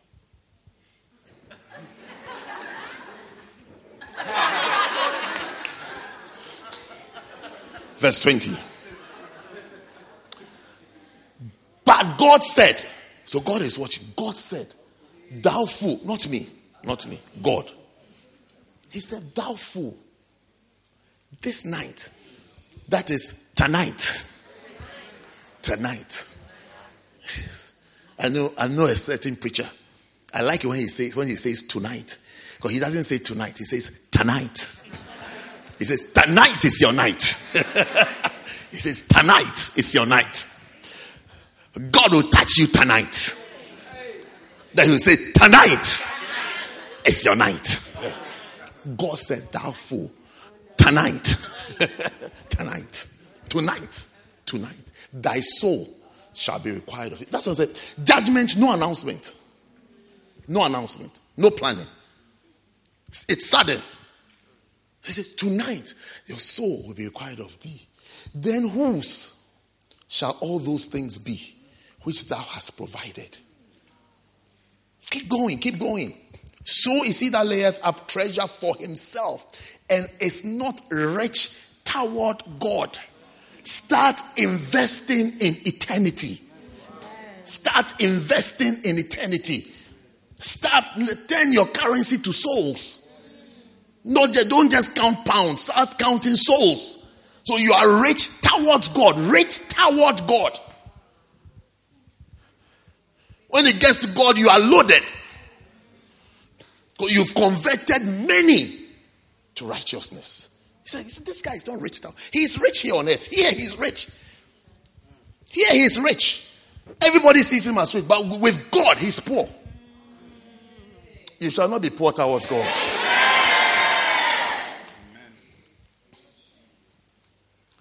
So, what will happen to that person who is not rich toward God?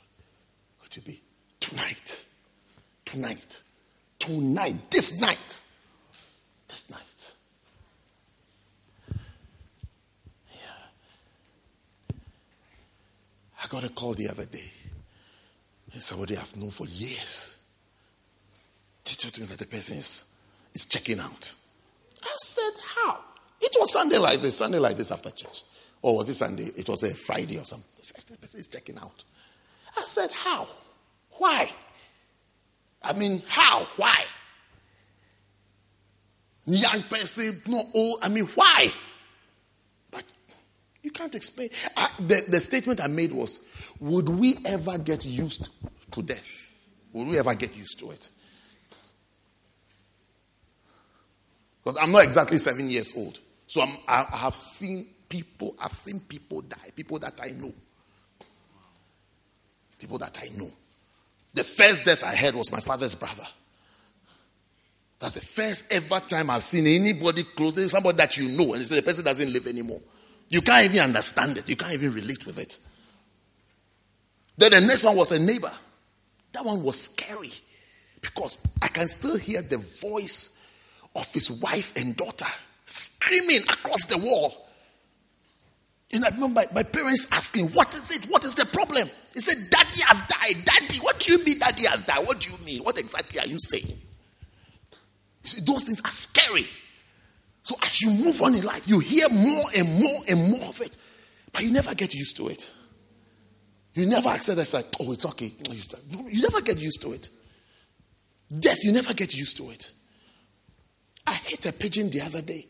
I felt so bad for the rest of my drive. I realized, so killing her, you don't get, dying, death, you don't get used to it. I kept saying, what could I have done for this bird? I don't know why you're laughing. I was in a dark tunnel. And I saw it and I said, no. Someone should tell this pigeon, no. It's about to die. And the next thing I heard was the crackling of the bones. I'm telling you, it's something. The pigeon was gone. I don't understand your laugh. I don't know why you're laughing.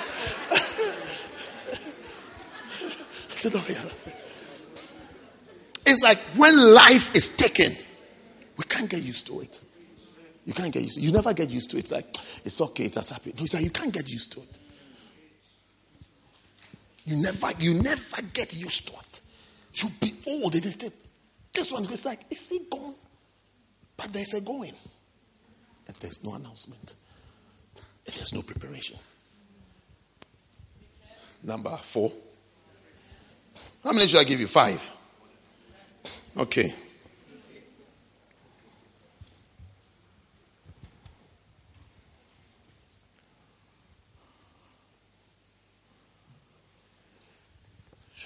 Number 4.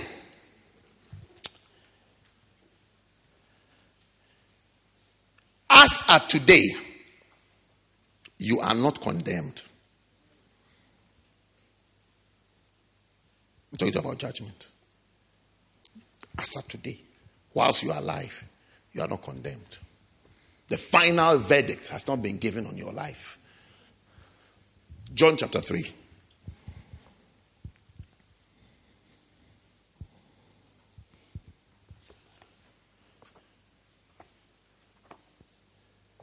Let's start from verse 15. You know those verses well. Let's start from verse 15. Wow. It says that whosoever believeth in him should not perish but have eternal life. John 16, for God so loved the world that he gave his only begotten Son, that whosoever believeth in him should not perish but have everlasting life. Then verse 17, for God sent not his Son into the world to condemn the world, but that the world through him might be saved. The existence of Christ or the existence of Christianity or Christians is not a condemnation to the world. There's still hope for the world. That's why we must still do soul winning. That's why we must still talk to people about giving their lives to Christ. Because it's not over. It's not over. He didn't send his Son to condemn the world, but rather that the world through him should be saved. Then verse 18. He that believeth on him is not condemned.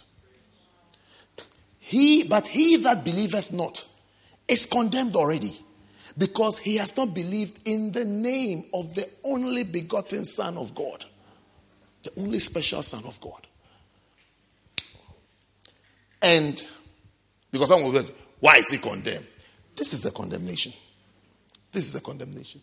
That light is come into the world, and men love darkness rather than light because their deeds were evil. When someone says, why? Why are you saying that we don't believe that we've been condemned already? This is the condemnation. The condemnation is not some wicked man sitting on a chair. The condemnation is that light came into the world and you said no to the light. You said, I'd rather stay in darkness. I'd rather stay in darkness.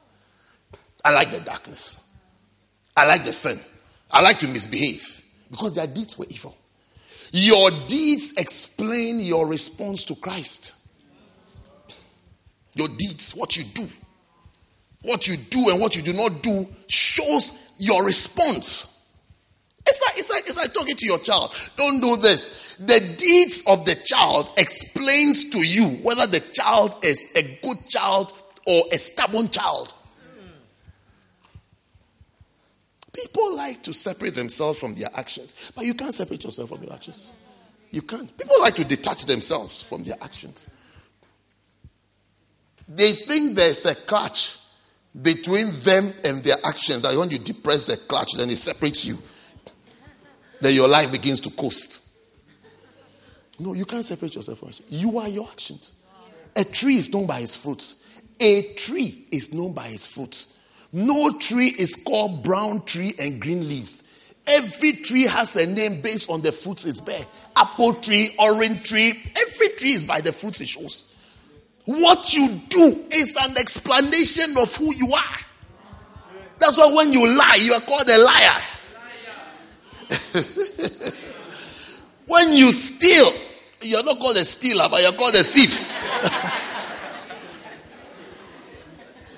Yes. When you murder, you're called a murderer. Yes. You can't separate. That's why judges have a difficult job. You must appreciate judges because they judge according to what you have done, not what you are saying. Not what you are saying. If everybody is given a chance to explain why they did what they did, nobody will be guilty. But you are guilty. If you were not caught, you wouldn't have said anything. If you were not caught, would you have gone to the court and said, please, I'm the one who you haven't caught me, but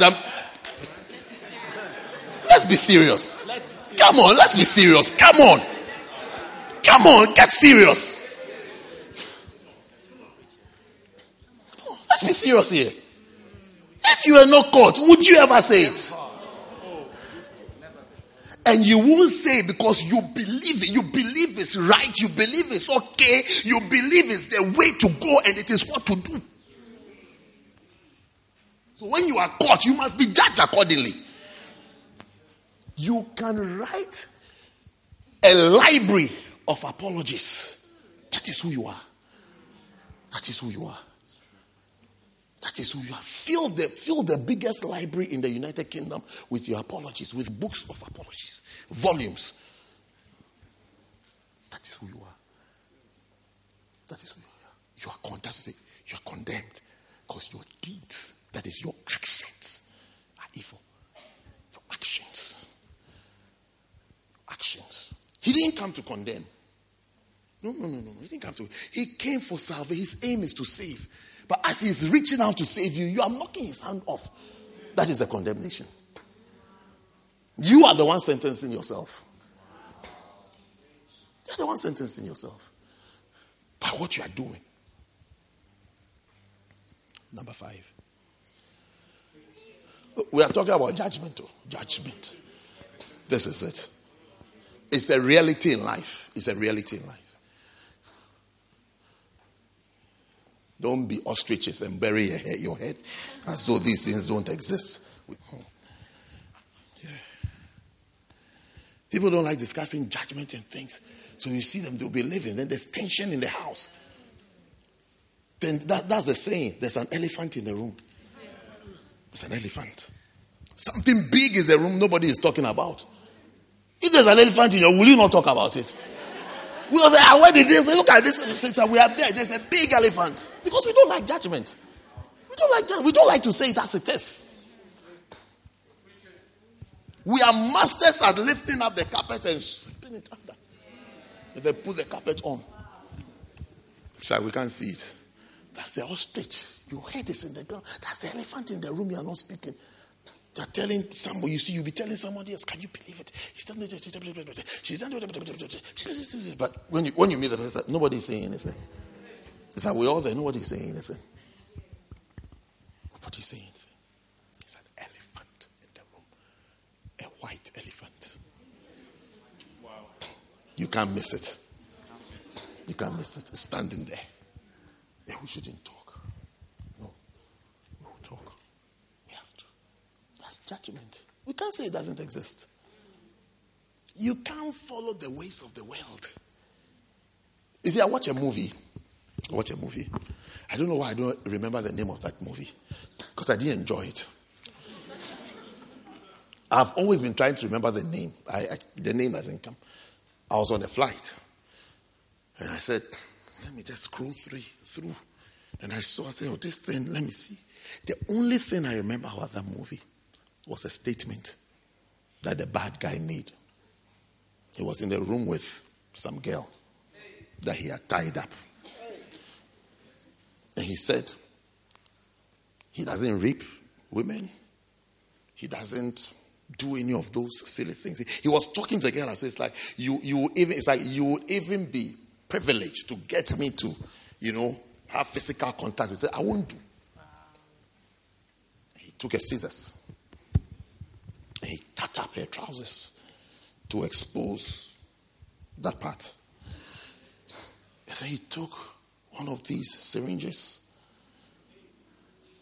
and filled it with sperms and was going to put it in her and squirt it in her. Then the girl said, you can't do that. Do you know what he said in response? I'm asking you a question. No.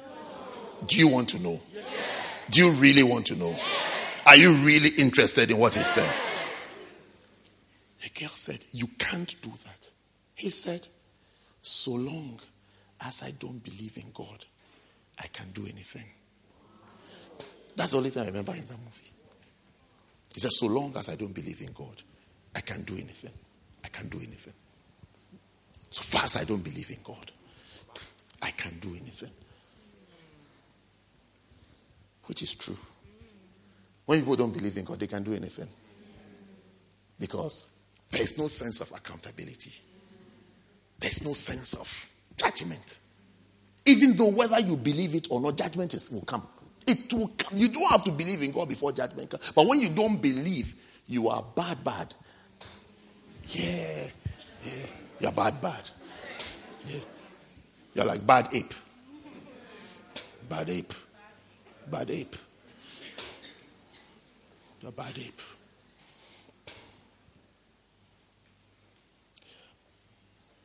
So long as I don't believe in God, I can do anything. I said to myself, that explains the world. That explains the state of the world. They don't believe in God. That's why they can do anything. That's why they do anything. That's why they change the very creation that God has made and do anything.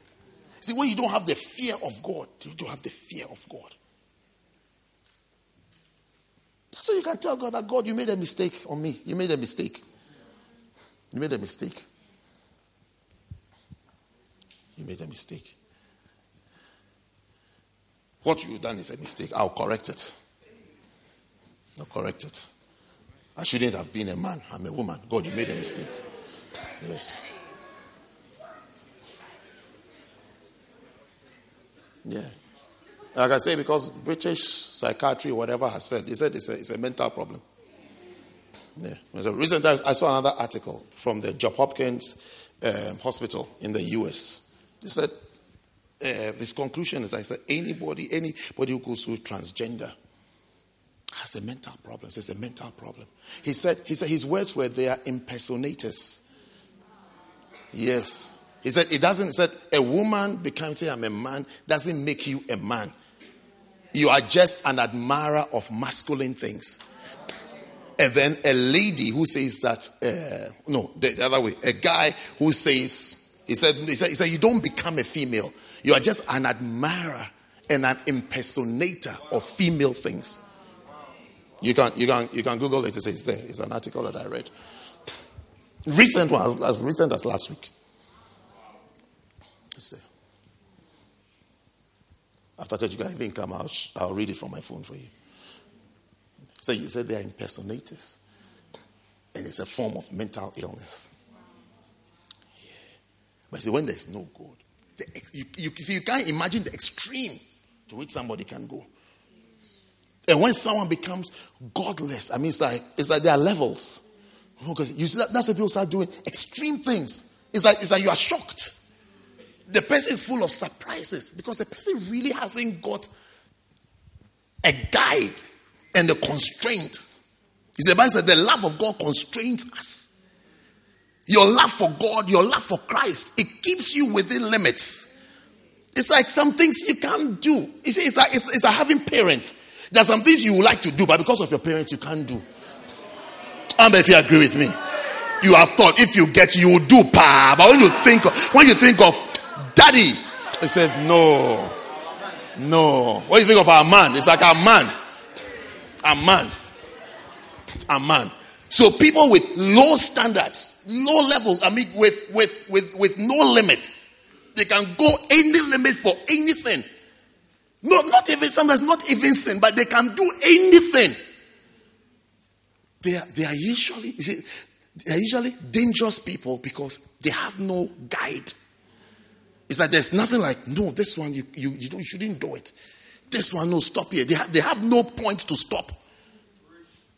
And that thing leads to godlessness. Because after a while, you get used to like, I'm not scared of the police. I'm not scared of my mother. I'm not scared of my father. Or maybe I'm not scared is not the word. I don't consider them. I don't consider them. Because when you consider some things, you slow down. You slow down. Yeah. There are times you want to leave school, but when you think of your parents, say, let me just do it even just for them. Let me do it and go and give it to them. Yeah. It means you have a conscience. You have a conscience. I'm explaining a type of human being to you. You have a conscience.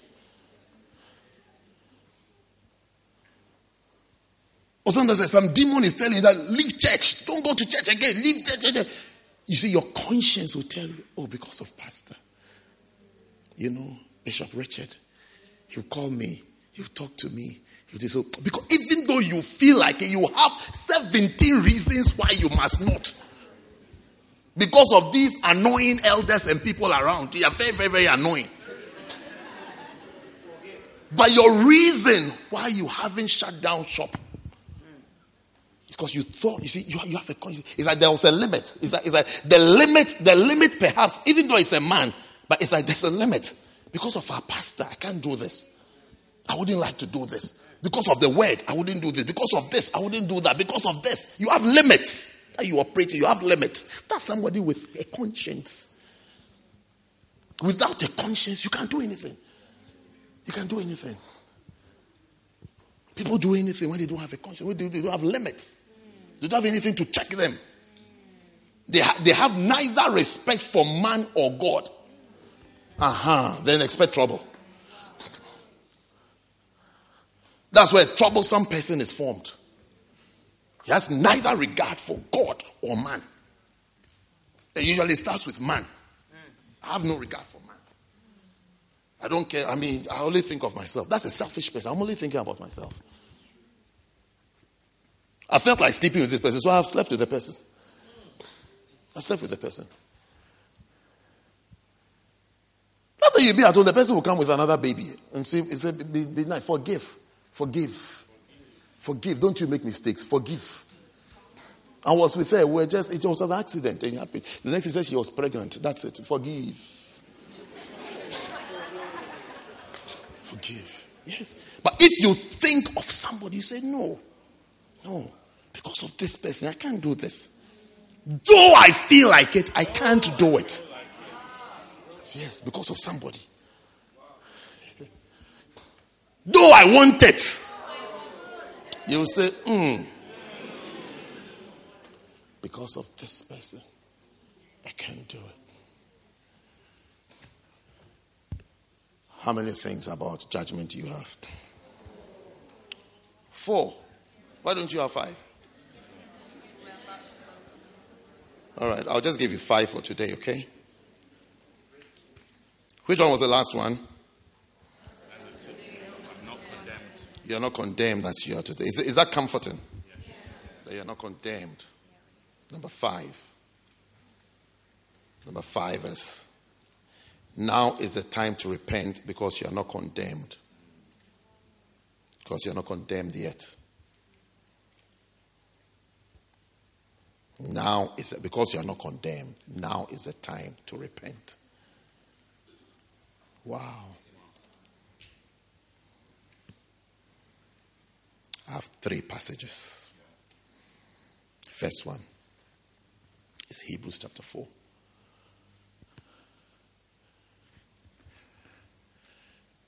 And verse 7.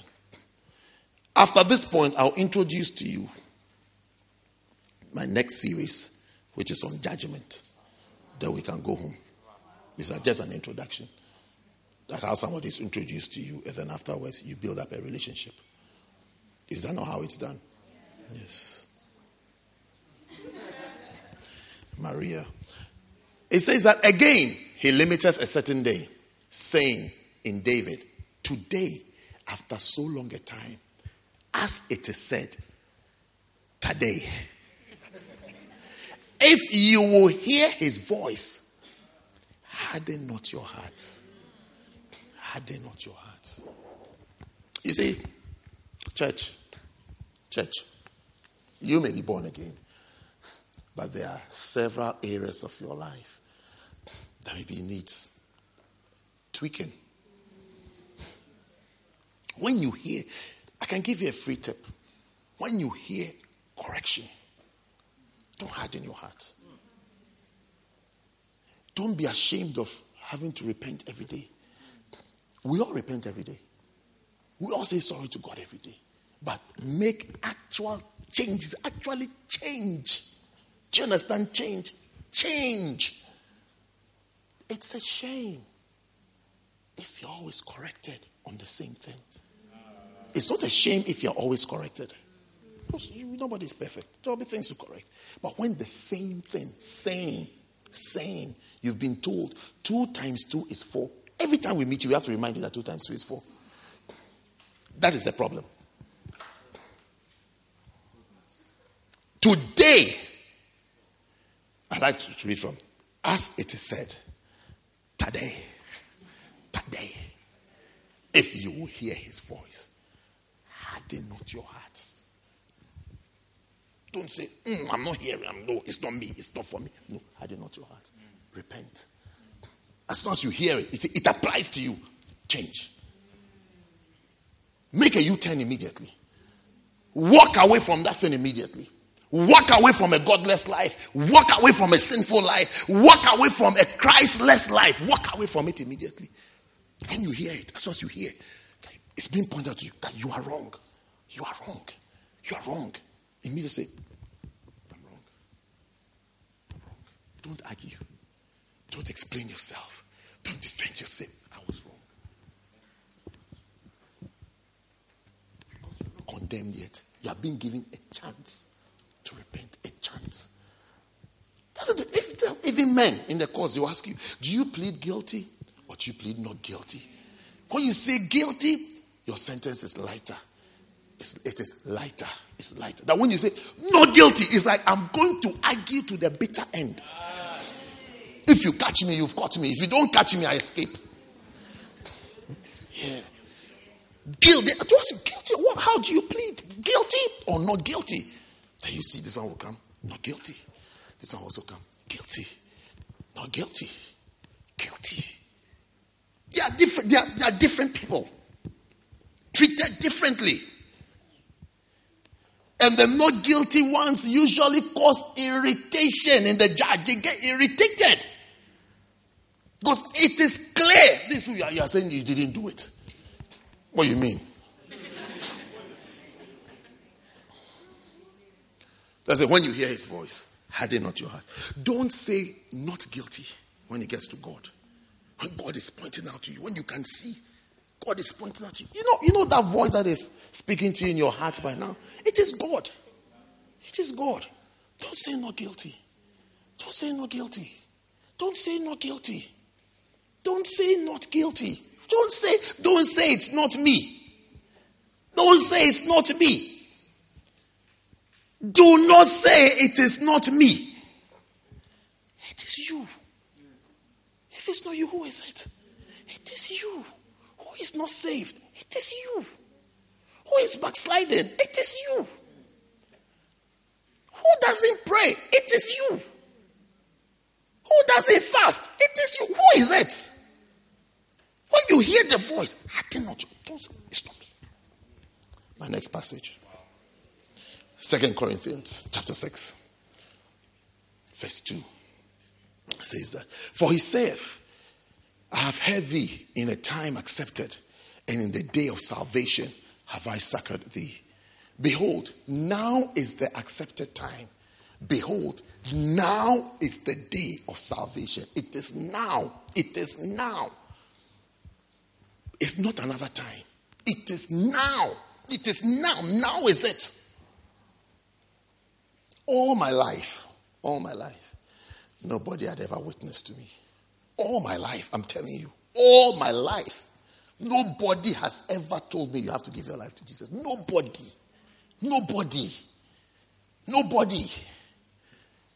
Where I live, I used to stand at the gates of a house across the road where was a Christian guy on fire. Never has he ever dared to say, will you give your life to Christ? Or even, will you come to church with me? Never. I always remember Sunday mornings. I'll be standing at the gate and I'll be looking at them, strolling to church. Christians, we can be wicked, without knowing that we are wicked. I'm telling you. I genuinely looked at them and said, will they not ask me to come with them? Because I will go. If they ask me, I will go. Sometimes you think somebody won't go, but the person will go. I'm telling you, I stood there and said, will they not ask me? But do you know what they did? Why did they ask me? Because Christians have defined and redefined sin and who a sinner is. Yes. And when they take all the things we use to measure who a sinner is, I don't fall into any of them. Because no drinking, no smoking, no fornication, no girlfriends, no clubbing. I mean, nothing. I was just there. Nobody. I'm telling you, nobody. I prayed it never becomes our situation that we don't witness to people. Nobody ever. Meanwhile, I was ready. I wanted to go. I was ready. It's the work of the Holy Spirit. It's not the work of man. God had prepared me. I was ready. Nobody. They didn't. A few times they came to me. I was thinking that today is the day that I'll be asked, will you come to church with us? But do you know what they came to ask me? Do you know what they came to ask me? Do you want to know what they came with? They came with O-level maths pass questions. Can I solve it for them? A-level maths questions. Can I solve it for them? That's what they came to me for. That is what they used to come to me for. Can you solve this question for us? Then I'll say, no problem. Then I'll write the solution for them. I'll just write the solution, the steps, and say, take go. And I'll be looking at them, thank you. As they are going, say, hey, you have something. You think what I have is greater than what you have. You think ability to solve maths questions is greater than salvation. I used to look at them, but nobody. I got saved through a tract, a piece of paper with salvation message on it. It was called 48 Hours in Hell.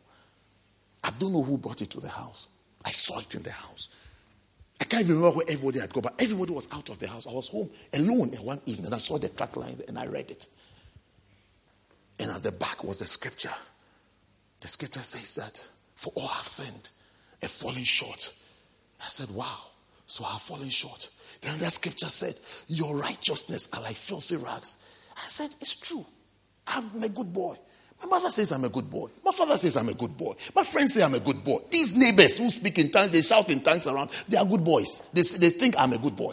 Because I don't drink, I don't do. But I say, all have sinned. All have sinned. Including me.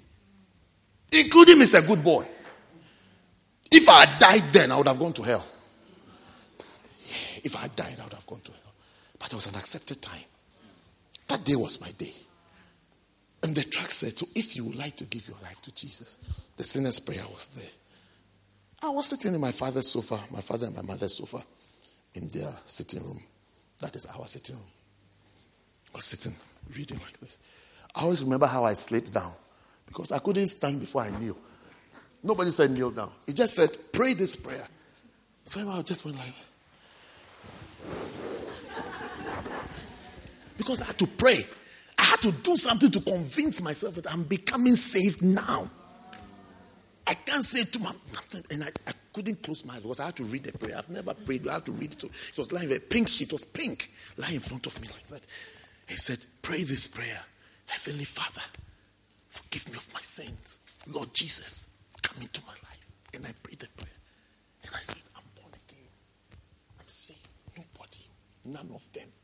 Even after I was saved, none of them. None of them. It took somebody else, another schoolmate on another street, who just said to me one Sunday that, I go to this place every evening at 6:30. Would you like to come? I said, me, would I like to come? I am there already. I said, let's go. He said he goes to church every evening. He says it's a short Bible study or prayer meeting. It was a prayer meeting. I started church with like prayer and some short Bible exhortation. That's why I started church, because I wanted to. I've been born again. I was hungry and eager to learn. But nobody. Christians, we can be wicked.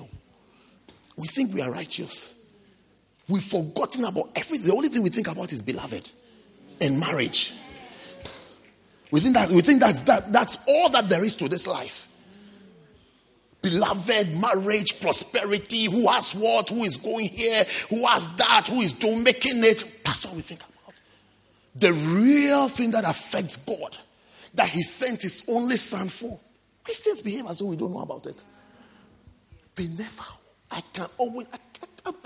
I'll be standing there looking at them. And they have some games that they play in tongues. This one will shout in tongues, this one will shout in tongues back. It's like we are the spiritual ones. We are the spiritual ones. Then this one also shout.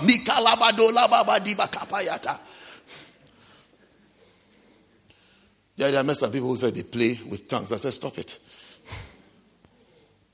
Because they reminded me of those people. Those people who never witnessed. The greatest help you can do for someone. The worst they can say is clear off. Greatest help you can tell to somebody is that, would you like to give your life to Jesus? Are you born again? Do you know Jesus? Do you have Jesus as your Lord and Savior? It's the least you can do. The least you can do. The least you can do is to offer someone Christ. It's accepted time. Somebody's accepted time. When it comes, don't reject it. And don't deny the person. Don't deny the person. And my final verse. Hebrews chapter 2, verse 3. Wow. Is it a good message?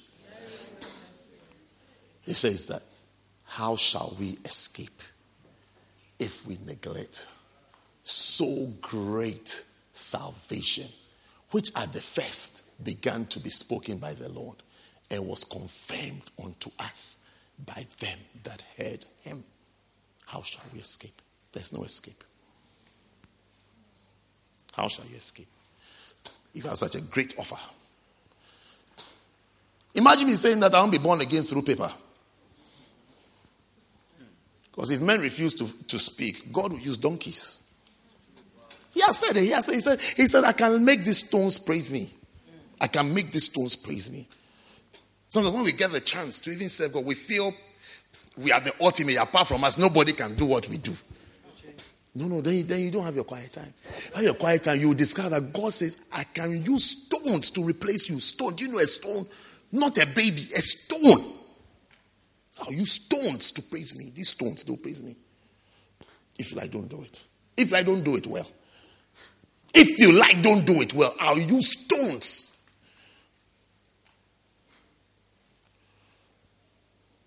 The stones will speak that He's God and He's Lord. They're giving something to in the house of God to do. You won't do it well. Your replacement at the least you expected will replace you. Yeah. You won't have time for it. You won't do it properly. Your replacement. The person, you see, the people you least expect, sometimes you think of yourself and a stone.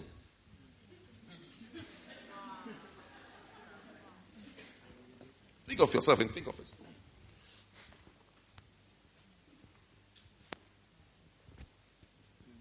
So next week, by the grace of God, if Christ tarries and the rapture doesn't happen, we'll start from 2 Corinthians chapter 5 and verse 10. For we must all appear before the judgment seat of Christ, that everyone may receive the things done in his body according to that he has done, whether it be good or bad. Next week. This is our first verse. Would you like to come? Oh, you should come. Oh, you should come. It's going to be exciting. It's going to be exciting. Yeah. It's going to be very, very exciting. We are preparing ourselves for judgment because whether you hear it or not, it is coming. So why not rather come and learn and prepare yourself well? It's going to be exciting. This one is going to be exciting. Exciting. Yeah, exciting. For we must all appear. What does all mean? Everyone. All inclusive. Everybody include. Everybody will appear before the judgment seat of Christ. Hey, that everyone may receive the things done. Where? In his body. You thought the scriptures only had John 10:10, isn't it? And 3 John 2. And Psalm 23. And Psalm 27. No, but this is also in the Bible. This is also in the Bible. It's in the Bible. Are we not in church? It's in the Bible. Nori, it's in the Bible. It's there. This is also there. Yeah, it's also there.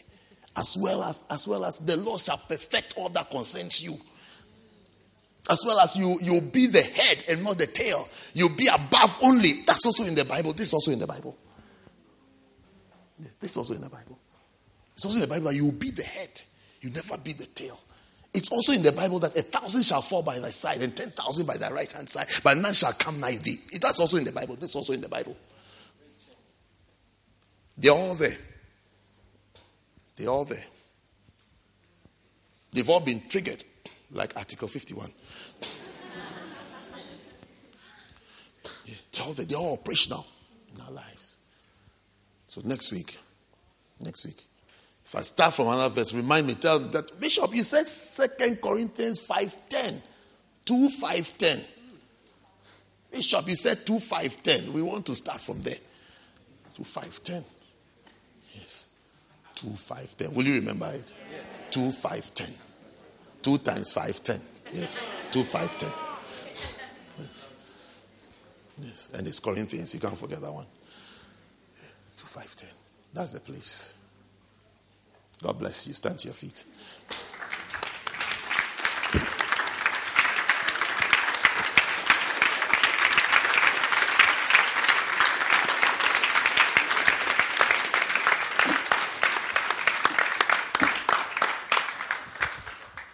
May God heal you of every weakness. Amen. Any weakness you have, receive your healing. Amen. Receive healing by the mercies of God. Amen. By the mercies of God. Amen. By the mercies of God. That which takes you down shall no longer take you down. Amen. That which destroys you shall no longer destroy you. Amen. That destructive agent is cursed this afternoon. Amen. In the name of Jesus. Amen. In the name of Jesus. I destroy it. I destroy it. I destroy it from its source. I curse and paralyze the source, and I declare there shall no longer be supplies. I separate you from the supplies of weakness and supplies of distraction and supplies of negative evil works. I separate you from those works and from those agents. In the name of Jesus. In the name of Jesus. Receive your healing. Receive your healing. Receive your healing. Receive healing today. Receive healing today. Receive healing today. Receive the strength and the grace of the Spirit of God. The Spirit that gives strength. The Spirit that ministers grace. The Spirit that convicts and teaches and guides us. Receive it. Receive it right now. Thank you, Lord. Thank you, Father. Thank you, Father. Thank you for your mercy. Thank you for your mercy. And thank you for your blessing. Thank you for your blessing. Just spend a minute to thank God for today's message and what you have heard what you have learned. Thank him. I don't know what you have learned, but whatever you have, thank him for it. Say to him that, Lord, I thank you. I thank you for this. I remember this, and I heard this, and I understood this, Lord. Thank you. Thank you for it. Thank you for teaching me. Thank you for teaching me. Thank you for helping me. Thank you for helping me. You have heard what you have heard by the mercies of God, so that your life will not be destroyed, so that your life will not go down a road of destruction. You have heard what you have heard, so that you will not live a godless life, but a life that is always conscious of God, thinking about God, thinking about God, thinking about God, thinking about God, thinking about God. That's the whole duty of man. Whole duty of man is to fear God, is to think about him, to consider him, consider him, consider God, consider God, consider God, consider him. Thank him for such a message, for such a day. Thank him for such a day. Thank him for such instruction. Thank him. Thank the Lord. Thank the Lord. Thank the Lord. Lord, we thank you. Lord, we thank you. Lord, we thank you. Lord, we thank you. Lord, we thank you and we bless your name. We thank you and we bless your name. Thank you and we bless your name. Father, thank you for a blessed time spent in your presence. Thank you for this wonderful congregation. Thank you for giving us your best message and your best teaching and your best direction, Lord. Thank you for making us aware of things that are hidden from us. Things that the world will not show us, and the world will not teach us, and the world will not bring us to be conscious of and to know of, Lord. Thank you for the awareness you have brought to us of judgment, that there is a day, there's a day that will be called and will be held accountable for things perhaps we've not thought of and considered in a way that we ought to. We are grateful, Lord. We are grateful for today. It's a good day and a blessed day for us. Thank you, Father. Thank you, Father. Now, while every eye is closed and every head is bowed, I want to pray for you. I want to pray for you. One of the best prayers you can ever make and you can ever receive in your life. One of the best offers anyone can ever give to you. Hardly, scarcely will a good man die for his friends, but Jesus died for us. Greater love has no man than this, that a man should lay down his life for his friends. Today, as you are here, you're not here by chance, you're not here by mistake. It's God's love and God's mercy that you may be saved, that you may be saved, that you will not go to hell when you die, that you will not live a godless life and continue on the godless road, that there is hope. You're not here by accident, you're not here by chance. It's the love of God that has found you. Today, as you are here, while every eye is closed and every head is bowed, you want to say that, Pastor, pray with me. I want to give my life to Jesus. I need Jesus in my life. I want Jesus to be the Lord of my life. I want my sins to be forgiven. I want to live a godly life. Pastor, please pray with me. I don't want to go to hell. I want to go to heaven. I want to give my life to Jesus today. I want to repent of my sins. If you're here like that, you want to say, Pastor, pray with me. I want to give my life to Jesus. Very quickly, lift up your right hand wherever you are, and I'll pray with you. While eyes are still closed, God bless you. Just your right hand. Lift up eyes so I can see you. Just your right hand. Pastor, pray with me. I need Jesus. I want Jesus in my life. I want Jesus to be the Lord. I want my name to be written in the book of life. God bless you. Just your right hand. Just your right hand. Just your right hand. Pastor, pray with me. I need Jesus. I really need Jesus in my life. I don't want to continue my life like this. I don't want to live this way as I've lived. God bless you. Pastor, pray with me. Your right hand. Keep it up so I can see you. Keep it up. God bless you. God bless you. You also want to join in. You want to join in. Today is your day. When you hear the message, harden not your heart. That's what the Bible says. Don't say tomorrow. Don't say another time. Don't say maybe it's not me. Once you are not sure whether you are saved or not, today is your day. Just your right hand. And I'll pray with you. Just your right hand. God bless you. If you have your hand lifted up, I want you to do one more thing for me. I want you to come to me. Come out of your seat and come to me right now. Just as I am. Come. Maybe you didn't even lift up your hand, but you want to give your life to Jesus. You can come. You can come. Come out of your seat right now. Come. Come to Jesus. Come. It's your day. Come. Come. You want to give your life to Jesus today? I'm waiting for you. Maybe you didn't even lift up your hand, but you know in your heart that you need Jesus. That you need Jesus. Come. Come boldly. Come. Come to Jesus today as we sing. Just as I am. Yes. Without one plea. Oh yes. But that thy blood was shed for me. It was shed for me. Yes. And that thou bidst sing it to him. To thee. To thee, O Lamb. Oh yes. Of God, I come. Let's bow our heads and say this prayer together. Say with me, say, Heavenly Father, thank you for today. Thank you for Jesus Christ, who gave up his life for my sins. Say, Lord Jesus, please come into my heart.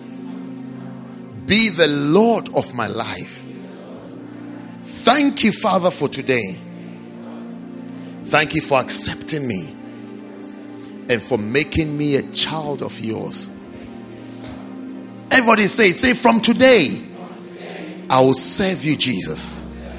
I will no longer serve Satan. Say, thank you, Father, in Jesus' name. Father, I pray for this one. I pray for this child of yours. Thank you for your mercy that has found him today. And thank you for the blessing of salvation.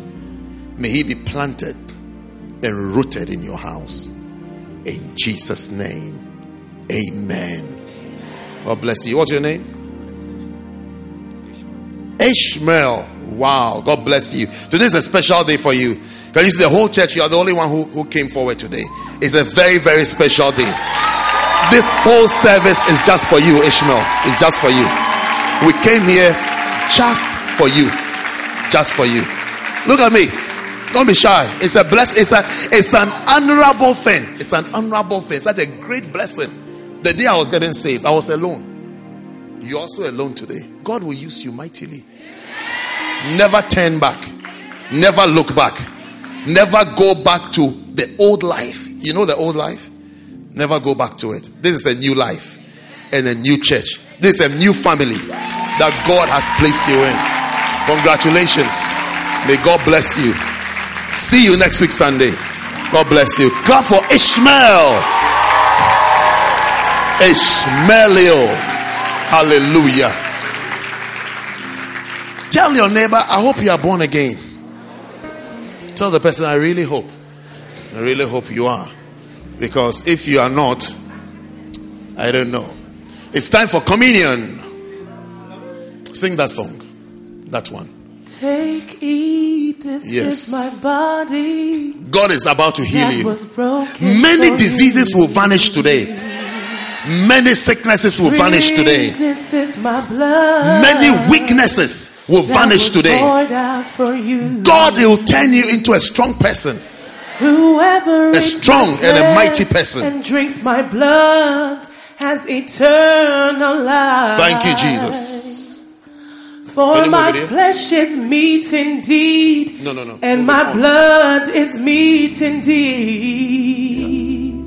The cup of blessing which we bless, it is the communion of the blood of Christ. Yes.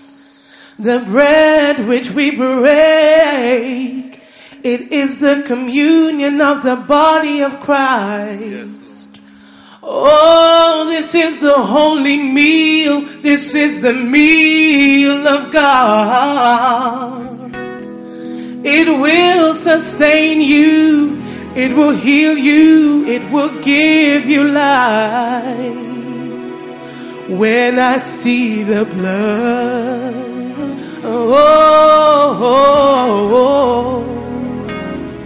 I will pass over you.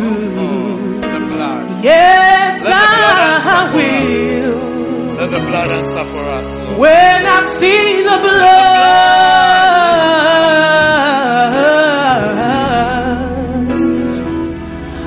I will pass over you.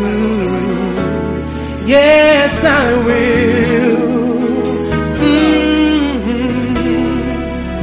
Take, eat, this is my body that was broken for you. Drink, this is my blood poured out for you. Whoever eats my flesh and drinks my blood has eternal life.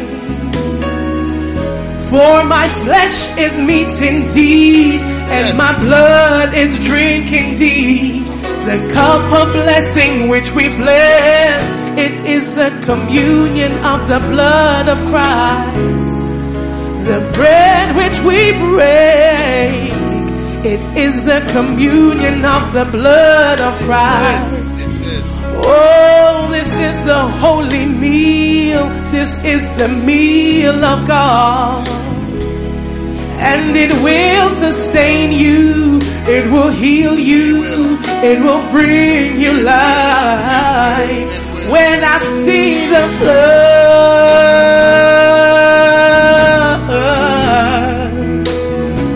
I will pass over you. I will pass over you because of the blood. When I see the blood,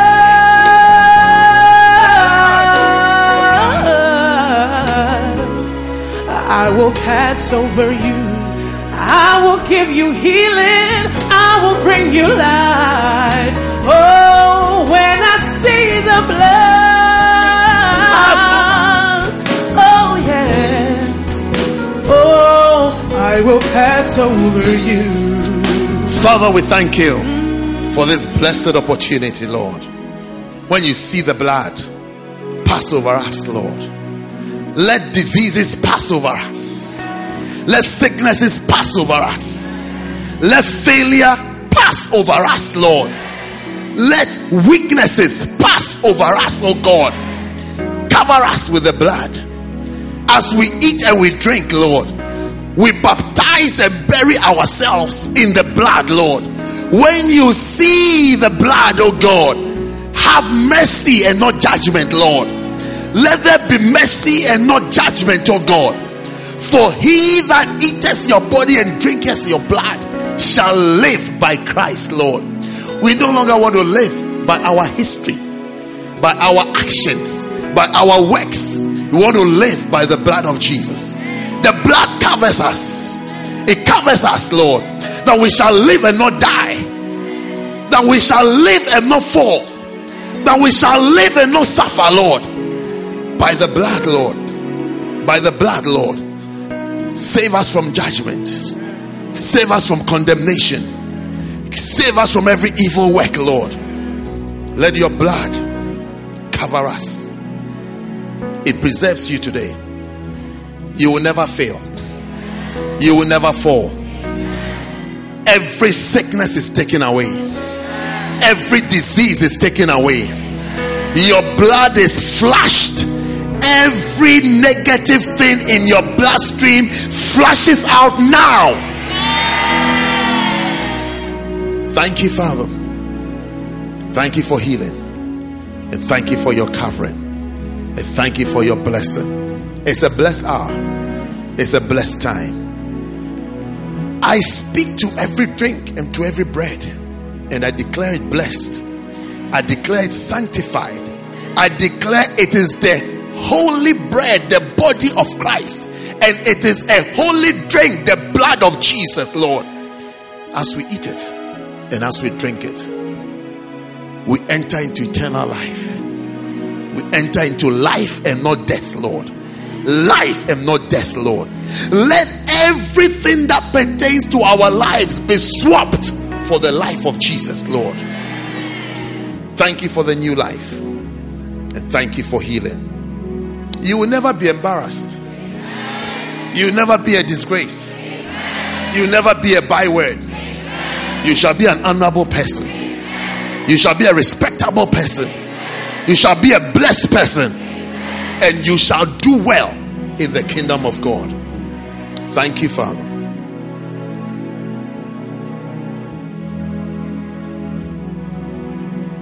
The body of Christ. The body of Jesus Christ. Eat it.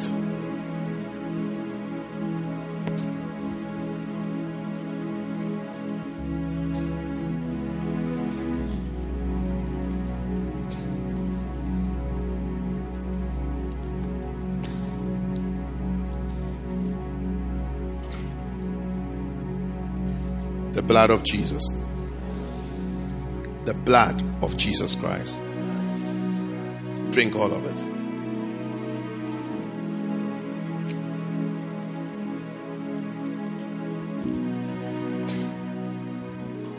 Are you able to open it? Do you need help? You okay? No, you. Yeah. Check it. Are you able to open it? Help them open it. Thank you. Thank God for every good work. Thank Him for every good work. Thank you for every blessing. Thank Him. He's healing your body. He's making your life whole. He's blessing your life. Thank Him. It's a blessing. It's a blessing. It's a blessing. It's a blessing. It's a blessing. It's a blessing. It's a blessing. Receive supernatural blessings. Receive supernatural elevation. Receive supernatural promotion. Receive strength. Strength comes into your body now. Strength. Receive strength tonight. Thank you, Father. In Jesus' name. And everybody said a loud amen. I want to say an amen that will disturb Satan.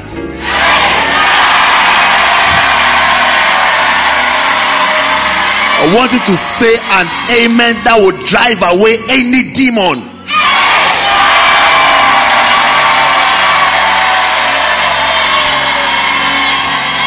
They leave you today. Your life is blessed. That which has harassed you until today, you will not see it again. That which has disturbed your peace until today shall no longer disturb you. I want you to disturb hell once again with your amen.